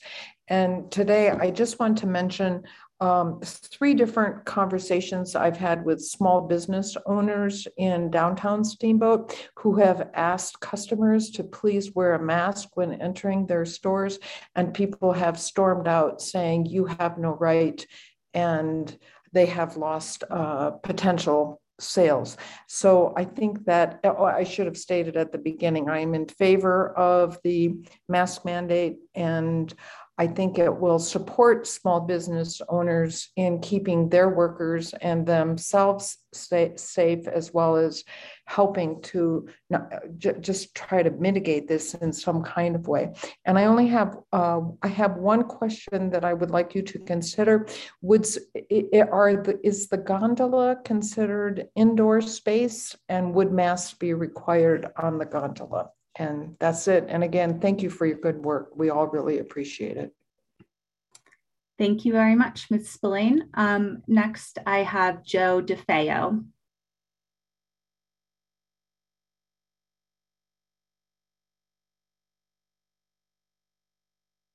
Mr. DeFeo, you can go ahead and unmute yourself and give us your comments. Hi, thanks for taking my comments. I'm against the mask mandate, mostly for psychological reasons. I'm a senior executive for a pharmaceutical company that focuses on mental health issues and addiction. I think it's irresponsible for public health to only focus on COVID and not the long-term mental health aspects that happen. We now see that drug overdoses are the leading cause of death of people under 45. And we're ignoring that these mental health issues, right now, drug overdoses, I was just looking at data yesterday because we have a drug in the pipeline that is a higher dose Narcan. And drug overdoses are up over 30%. And we know it's from the effects to the economy from COVID. You're ignoring the fact of all the other mental health issues that are going to be with us for a long time. We know we keep focusing on vaccinated versus unvaccinated. You just said that the vast majority of people are vaccinated. And from the data that Dr. Harrington shared, so we've had last year about a dozen people vaccinated. I think that's what you said went to the hospital. What's not focused on is when you're segregating from unvaccinated versus vaccinated, you're not segregating about the health issues. Yesterday, the CDC admitted that over 60% of children who've gone to the hospital in the country were severely obese. We know that this disease affects people over 80 and people with severe health issues. Most polls have shown people who care about COVID believe that if they get COVID, they have a 50% chance of going to the hospital, when the reality is it's less than a 5%. This is all, you already admitted the masks aren't helping in the other ski towns. And this is all psychological. You're scaring people to death about COVID when the vast majority of people, used to be, I don't know if we still are, before COVID, we were the fourth healthiest county in the country. And all through that time, not a lot of people were going to the hospital. Most of the people who died were over 80. Mr. DeFeo, if you could wrap up your comments, please. Thank you. For mental health issues, which are not being focused on, you're not focusing on the other side of the coin. You're only focusing on COVID. You're not focusing on the other side of the coin and all the mental health issues. I don't believe in the mask mandate. Thank you very much for letting me comment. Thank you, Mr. DeFeo. Appreciate your time today. Next up, I see Joanne.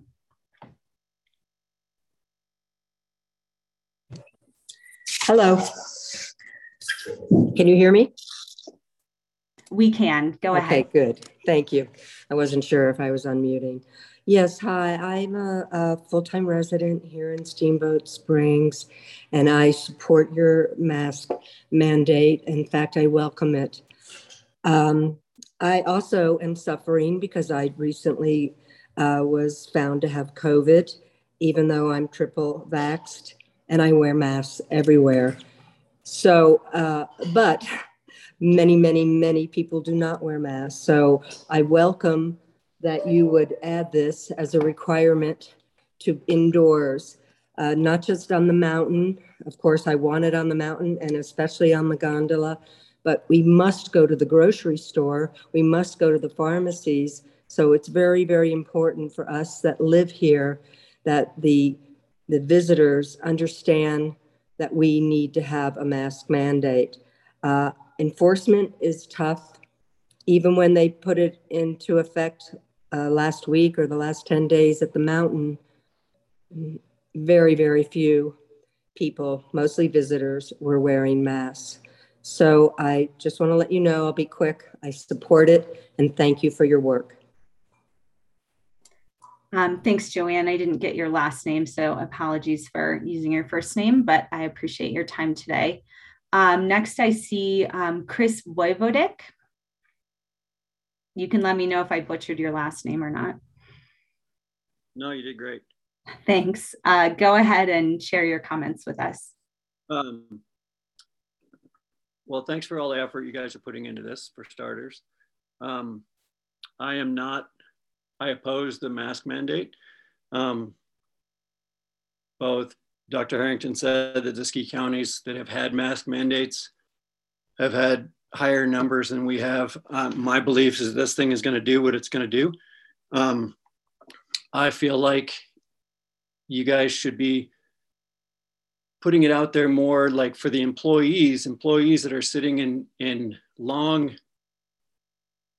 durations of time around people should be wearing 95s, not regular masks. There's plenty of studies that show that the 95s work. People that are concerned about this should wear 95s. There are enough 95s around that the people that are very concerned, the people that are very susceptible should be wearing those. I don't believe we should make everyone decide to wear a mask.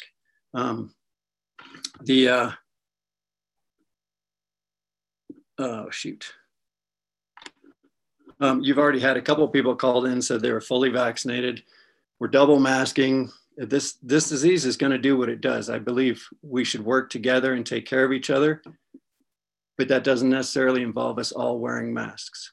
I think the people that are concerned, and I think employers should tell their staff that the ones that are worried should wear 95s because they truly work.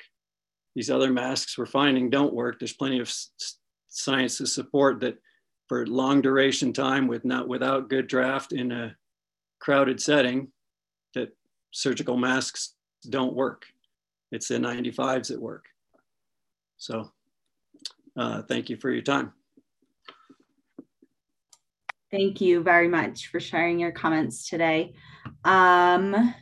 Next, I see Gary Burkholder.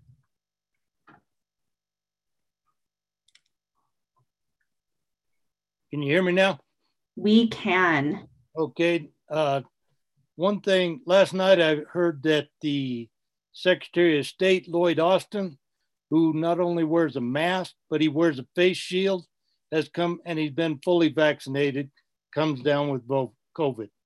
That's one thing. Another two, Dr. Fauci, which everybody seemed to be listening to, stated that the statistics are wrong for young people because they list people, young people in the hospital with COVID, and they may be in the hospital for a broken leg. They're not in the hospital because they got COVID. They came to the hospital with a broken leg. Therefore, they tested them and they found out they had COVID. So the statistics are wrong. Also, you want to put in place a rule or a law saying you have to wear a N95 mask. I don't know how you're going to enforce everybody wearing an N95 mask. Number two, you want them securely fitted to the face. Nobody with a full beard can have a mask securely fitted to their face. If they're going to wear a full beard, they might as well wear a single layer cloth mask. And this, it doesn't matter if you're a county commissioner or not. A full beard is not going to let you have a tight seal around your face. I'd like to see how you're going to make all the people with full beards shave just so they can be secure. So that's about, I think if you're really, really concerned about the health of the people, you would look at the one glaring statistic that shows the 3 counties with the ski areas have all this major outbreak of the COVID. You would shut down the ski areas, but you're not going to do that. But so you want to put this Band-Aid on, say, everybody wear masks. And that's all I have to say. Thank you. Thank you, Mr. Burkholder. Appreciate your comments today. Next, I have a phone number ending in 8837. So we can go ahead and promote that person. And just a reminder that it's *6 on your phone to unmute.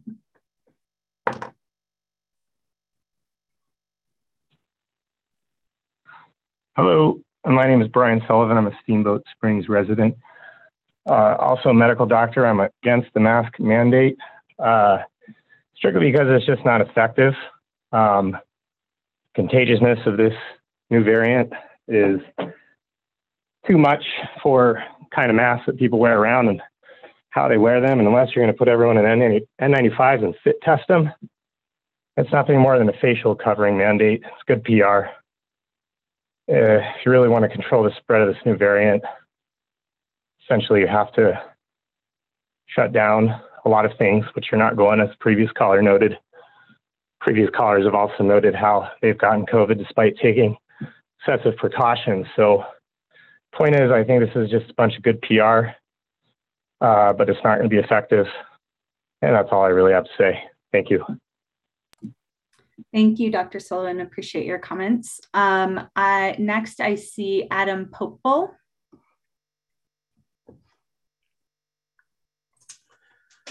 Good afternoon, and thank you for taking the time to hear our comments. My name is Adam Popel. I live in Oak Creek. I work in Steamboat. I am in support of this mandate as it pertains to anyone in public. I work in healthcare, and right now we're pretty much overwhelmed because the number of folks coming into our clinics asking for COVID tests has gotten to the point where we cannot keep up. The machines running COVID tests are at their max in our clinic. And so from that standpoint, anything we can do to stem the flow of this is a positive. Anything we can do to stem the flow of a burnout machine that this is. Our staff is burning out because every day, all they do is walk out, swab noses, come back in, talk to someone, get coughed on, try and clean themselves off.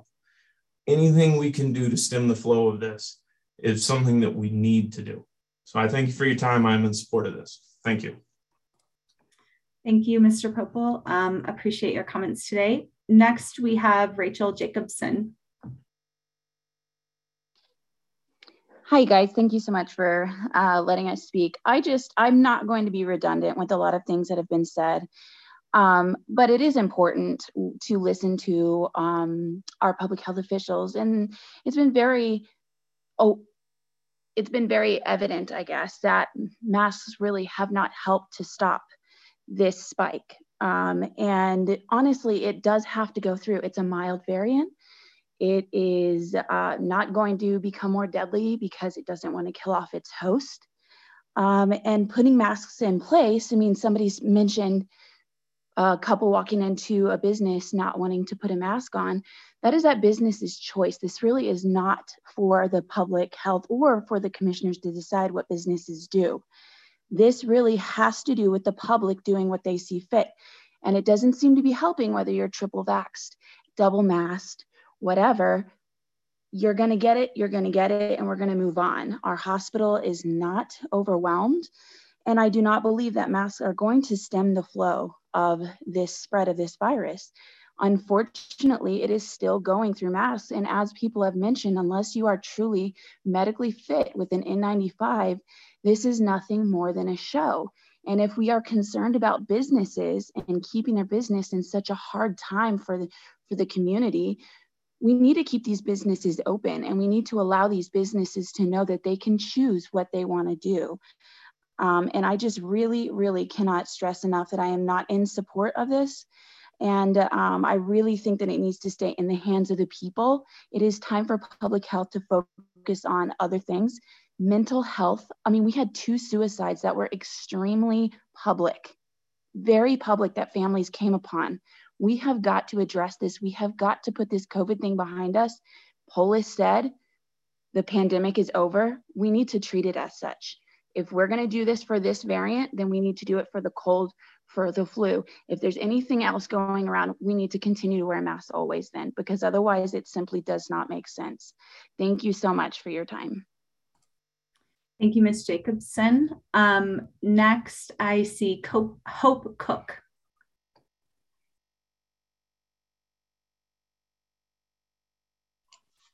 Hello, I'm a former public health nurse here in Robb County, and I just believe prevention is the way for cure. And maybe it isn't the cure-all, but it's doing something to make people aware of how disease is transmitted, and putting a mask on is something that's very minor to do. And listening to various sources around nationally, there are physicians who are putting their reputation on the line saying, look, we know it's really transmissible, but the best thing you can do is wear a mask and safely distance. And I think if you all pass this mandate, you're giving such support to preventive medicine. And that's all I have to say. And thank you very much for addressing this subject. Thank you, Ms. Cook. Next, I have Clay Ogden.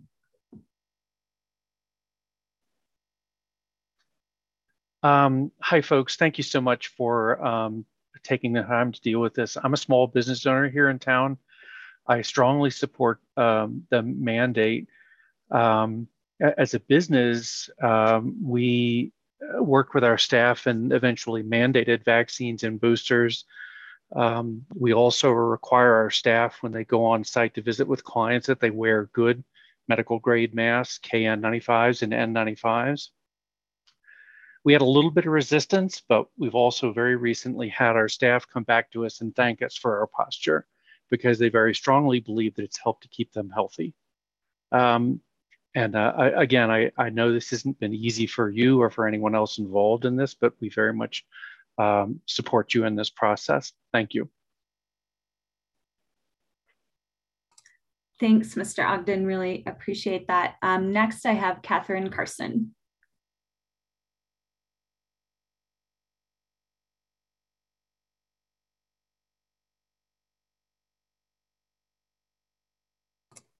Catherine, if you want to go ahead and unmute yourself.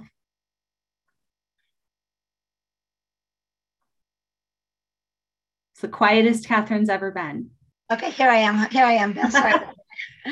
No problem. The little box wasn't popping up. Hi, my name is Catherine Carson, and I want to first thank the Robb County Commissioners and all of Public Health for your thoughtful consideration of taking care of our health of our community. I know how thoughtful and considerate you guys on this, and I just really appreciate your expertise. I want to apologize for my voice. I unfortunately do not have COVID. I have our good friend with laryngitis, which I'm very fortunate to have. But my comment today, I wanted to especially thank Dr. Morrison for her comments last week on reminding everyone of how important it is for both us individually, but particularly public policy, to protect those in our community who are vulnerable. And I think that's really where this ordinance comes into effect the most. I do support it. Yes, I recognize it's not going to bat 1,000 and get rid of Omicron tomorrow, but no public policy is. But it will take a step in protecting the vulnerable in our community when they need to go to the grocery store, when they need to go to the pharmacy. I know I heard on NPR Dr. Glenda Gray, who is president of the South African Medical Resource Council, speak, and she stated the second biggest reason that South Africa got through the Omicron pandemic was because of their mask wearing in South Africa. So I encourage everyone to be kind, do the Robb County way, support our neighbors. And once again, Dr. Morrison, thank you for being the champion of the vulnerable in our community. And thank you to all the commissioners and the Board of Health for considering this ordinance. Thank you. Thank you very much. I am going to, Jen, if we could go back to Amy Pedersen at this point and see if she is able to be heard. Am I on this time? Yeah, we can hear you. Go ahead. Good. Thank you. Thank you all for taking public comments on this. The first thing I want to say is we hear so often from everybody that masks work. I would just like to ask a few questions regarding that and challenge that a little bit. Someone asked the question, do masks really work? Are they effective? And the smart aleck answer was, well, it depends on the study. And I think that that's really important to bring up, because I know that you guys read all of the information that the WHO puts out and that the CDC puts out, but there are so many other sources for data besides just those two. Studies from Oxford University, from articles in the New England Journal of Medicine, National Center for Biotechnological Information, Cambridge University, Oxford Clinical Press, Influenza Journal, etc. And the data out there is not, there's no consensus between the scientific community and between the doctors that masks are effective at reducing the spread. There's no consensus saying that masks are effective at keeping people healthy. But that's too often what's pushed. So when people say, we just all need to do our part and we need to mask up, I just question whether or not they're effective. So if that's your starting point that masks work, obviously you're going to want to put in a mask mandate because it works. If your starting point is, I don't know if masks work because the experts are divided on that one, then it really goes into the hands of the individual to determine what their risk level is and whether or not they're willing to go out into public, whether people are wearing masks or not. You know, for every expert that comes across saying masks work, there's another expert on the other side that says that they don't. If you look at all the statistics from countries that required masks and countries that didn't, you will find similar metrics. Same with counties, same with states. Even here in Routt County and Moffat County didn't enforce the mask mandate and their metrics were virtually the same as Routt County. So to me, there's no conclusive evidence showing that the mask mandates work to stop the spread of this virus. Just a minute, I'm checking the rest of my notes here. If there is uncertainty, which there is, then I strongly ask you to reconsider this mandate. There are definitely risks to wearing masks. They don't stop or slow the spread. When you look at the metrics and the charts and comparisons of different counties, states, and countries, you will see that having mask mandates really don't lower the numbers. Where there is risk, there must be choice. So again, I state that I oppose mask mandates and I ask you strongly to reconsider. Thank you. Thank you very much. And Jen, could we go back to Carrie? Hi, do we have video or only voice? You can start your video if you wish to, I believe. I'm not positive. Okay. I'm not running the show on that end. Sorry. Okay. Okay. I'm Carrie Dennison Gower, and I'm in opposition of this proposed order. Thank you for allowing public opinion today. I wanted you to see my face over Zoom because I represent thousands from our community that voted you into service. I'm speaking in service to those, presenting you with an opportunity to remember that there are so many of us making up this community you've been given the privilege to serve. We've been confident and complacent with your decisions regarding our health and well-being up to this point. And I'm here speaking as a human being, a mother, as a wife, a daughter, a sister, a friend, a cousin, an aunt, a healthcare provider, an employer, a local business owner, a supporter, and vital member of our community. Please consider this as an opportunity for you to hear from a majority that are afraid to speak up because of censorship and being ostracized by our local media. For 74 years, the World Health Organization has defined health as a state of physical, mental, and social well-being, and not merely the absence of disease or infirmity. As a board of health in service of our entire county, this proposed policy regards nothing of the textbook definition of health. On the contrary, there's sufficient evidence to support that this policy, with its vague verbiage, proposed use of physical force, authorizing the Board of Health to shut down schools and businesses, poses more of a health threat than providence of health. Health is never an achievement. It's a continuous path of daily choices and actions. What you have listed are short-sighted, narrow, reactionary measures and in no way make people more healthy.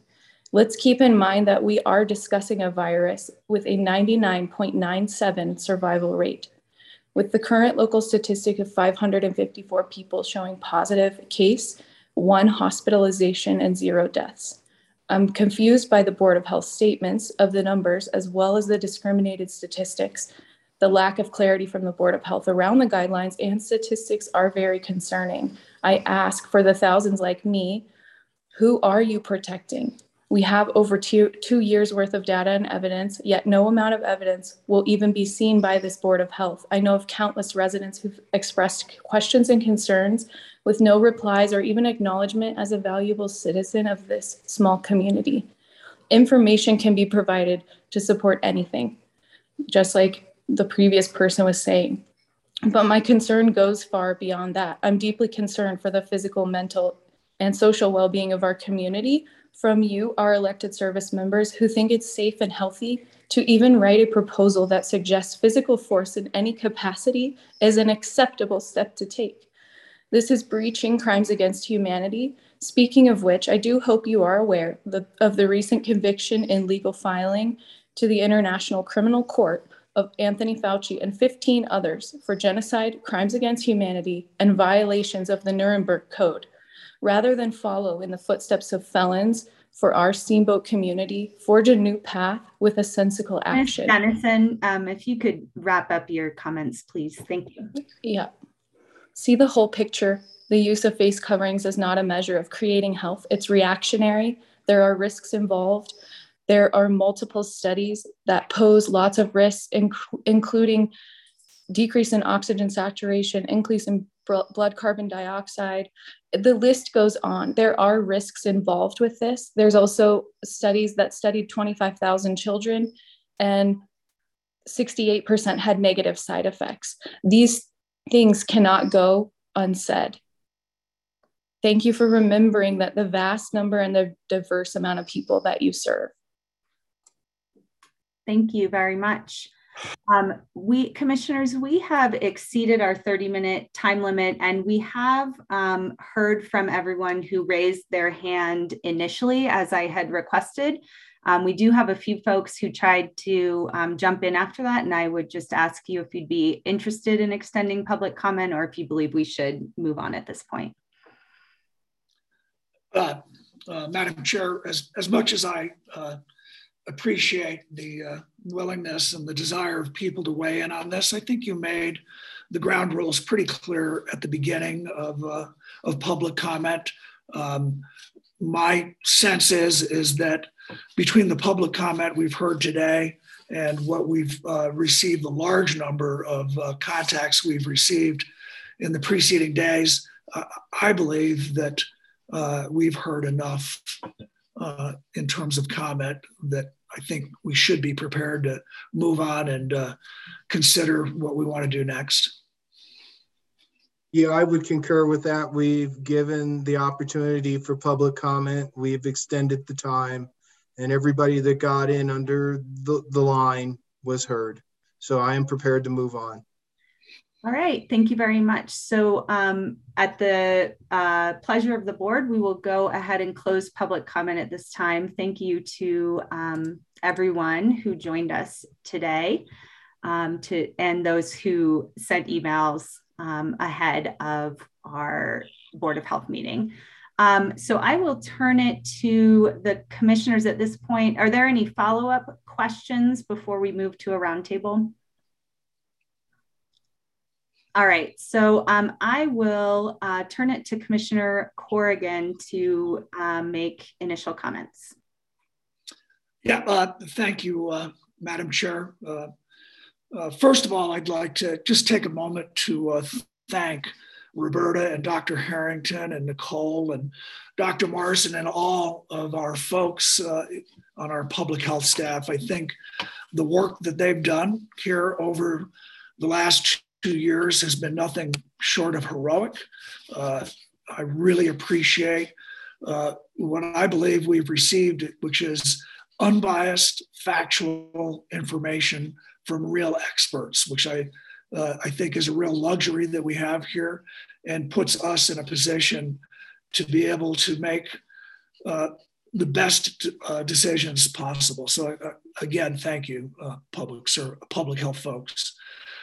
Beth and Tim, forgive me if to ramble on just a little bit here, and I think there's a chance that I may end up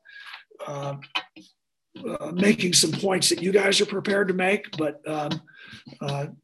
at the risk of hogging the microphone, I'm going to go ahead and make a number of comments. The floor is yours, Commissioner Corrigan. First of all, I'd like to acknowledge the large number of really thoughtful and passionate comments we have received via email and over the telephone over the last several days. I originally tried to respond individually to a lot of those comments, but frankly, the sheer volume of them rendered that impossible. And so I would like to apologize to folks that I just did not have the opportunity to respond to. I do want to assure everyone that I read each and every one of the comments that I received, and I have taken them to heart. And I actually very much appreciate, by and large, the respectful nature of the comments that we received, not only via email, but on our public comment today as well. It makes me feel good about the folks that I serve here in Routt County.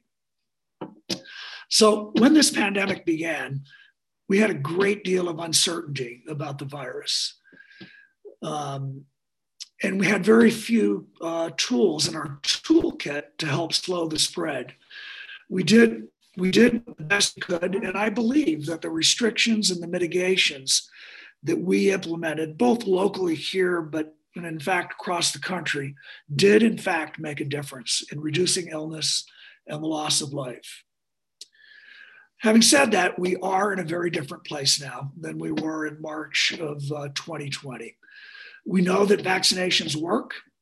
We know that large numbers of people have developed natural immunity, and we know that people have learned how to manage their own risk by avoiding large crowds, staying home when they are sick, getting tested when they may have been exposed, and most importantly, getting vaccinated. I think we heard earlier today, and I think we all acknowledge this, that this remains primarily a pandemic of the unvaccinated. All along, we have stated that our North Star was the capacity of our healthcare system, not case counts. And while I acknowledge that that system is being stressed, I have not heard compelling information that it is overwhelmed. I believe that there is good evidence that the Omicron variant is the next logical step in the transition of the virus from the pandemic to the endemic. And at this time, I do not believe a mask mandate will work better than people accepting personal responsibility to take care of themselves and their community. And I also acknowledge there are negative consequences to people in our community struggling with mental health issues. I feel very strongly, and I have stated this all along, that our school districts, with their elected and accountable school boards, are as well equipped as we are to make decisions in the best interest of their students and staff. Public health orders are a very powerful tool that can uniquely impact our community. We should only implement public health orders in the most dire of circumstances and when we truly believe they will make a difference. I understand that many in our community will strongly disagree with my position here, and I have enough humility to understand I might be wrong, and I will have no reluctance to bring this back up if our situation deteriorates in the coming days. So, Madam Chair, I think the long and short of that is I am not prepared to support a new public health order at this time. Thanks, Commissioner Corrigan. Sorry, I had to run to my front door, but I am back now and I heard everything you said. Commissioner Redmond, the floor is yours. Thank you. You know, the last few days have really shown me the passion of our community on both sides of the issue. And I'd like to go and make a statement and in support of what Commissioner Corrigan said, that I was very impressed with how thoughtful, well thought out, and thought-provoking your emails and comments were. Very heartfelt, very sincere. And again, I want to say I appreciate the respectful nature of the emails. But as I look at this situation, whereas I do believe a mask mandate could help, I don't think that it by itself will really move the ball down the field, get us towards the goal that where we want to be. I honestly believe that it would take fairly restrictive measures across the board, capacity, quite possibly shutting down some businesses. But I believe that we are in a transition from pandemic to endemic. This is now a point in time where I believe that we as a society, a nation, and individuals will have to learn how to proceed and live our lives as we move forward. I do believe we're in a very different position than we were a year ago. We have tools, we have vaccines, we have therapeutics, and we have knowledge of how we should conduct ourselves in situations. I've had situations where I've pulled up in front of a busy supermarket and decided that I didn't feel it was worth the risk to go in there and shop at that time. I've made choices not to go to situations because I was going to go visit a friend that was coming out of chemotherapy and I did not want to carry any contagion to him. So we're in a situation where we have to take personal responsibility.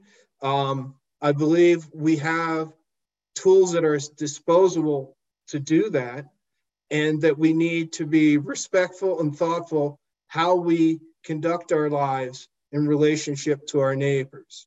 I will tell you that this is tough because I've had some very personal emails and texts from people that I know and really respect, begging for a mask mandate.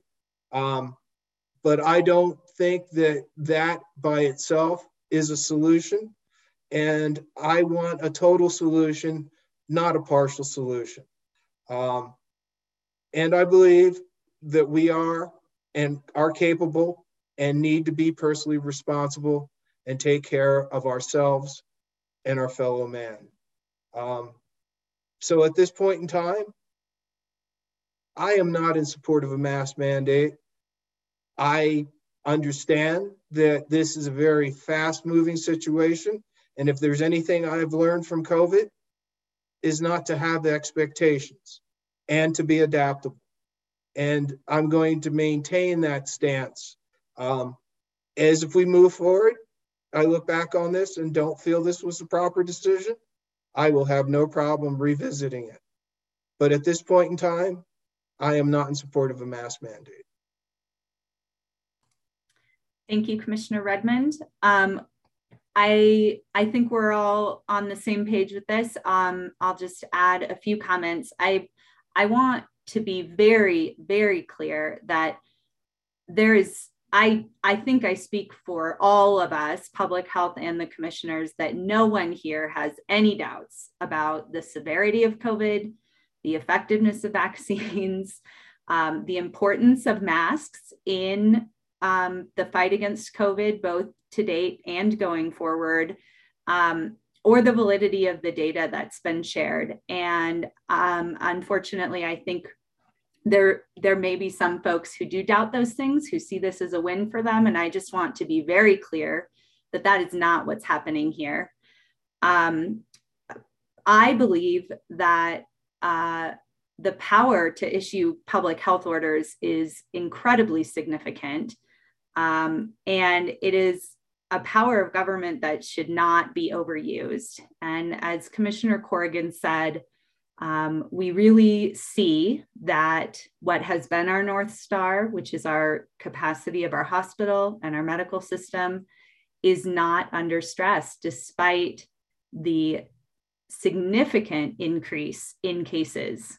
That could change, and we could determine that the need for utilizing that power has returned. But at this point, I am in agreement that the issuance of a new public health order is not justified at this time. I do want to really make sure that we thank and applaud the businesses and the individuals who are taking steps to limit risk. I don't think any of us wants to send the message to the community that the risk is over and that nobody needs to take precautions anymore. I think we want to continue to encourage that businesses require masks and vaccines, that individuals get vaccinated, wear a mask, and especially limit their interaction with others as we ride out what is hopefully one of our final impactful waves of this virus. And so I want that message to our community to be very, very clear that in no way are we saying that the risk has passed, and that we certainly believe that everyone should continue to take those steps moving forward.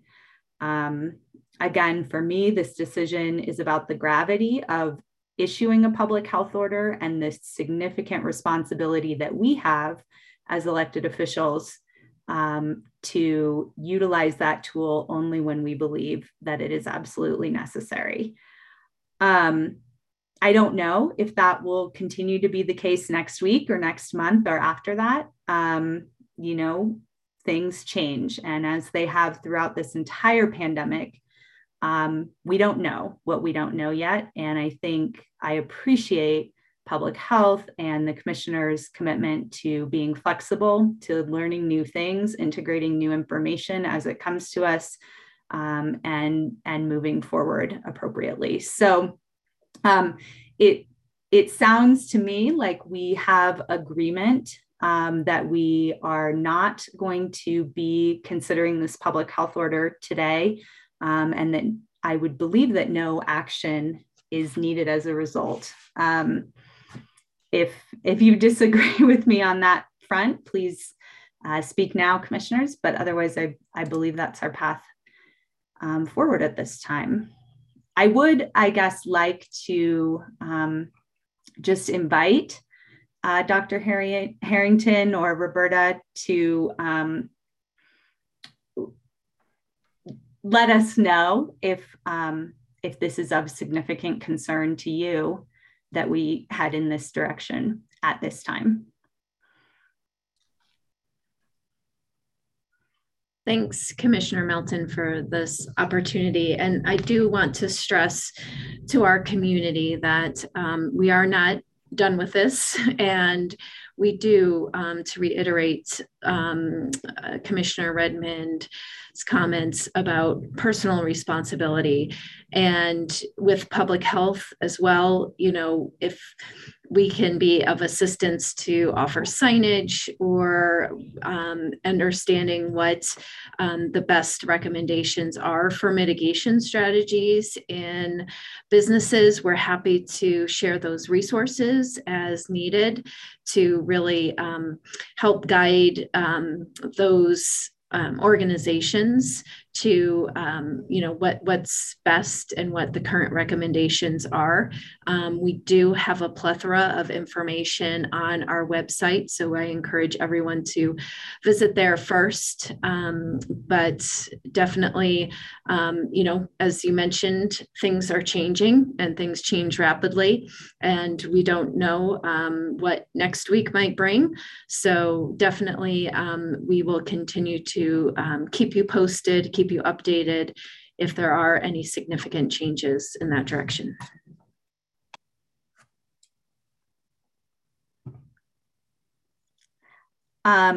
All right, with that, I do think that a lot of the requests we've received for mask mandates or a public health order have pertained to consistency in messaging, especially to visitors. And so on behalf of the commissioners, I would think we would all agree that we would like to request staff to do what you can to provide that support for businesses and to ensure that they have what they need in order to enforce those requirements with their customers. So with that, I think we are through for today. And I believe that our next meeting time is on Monday. Thank you all very much. Thank you.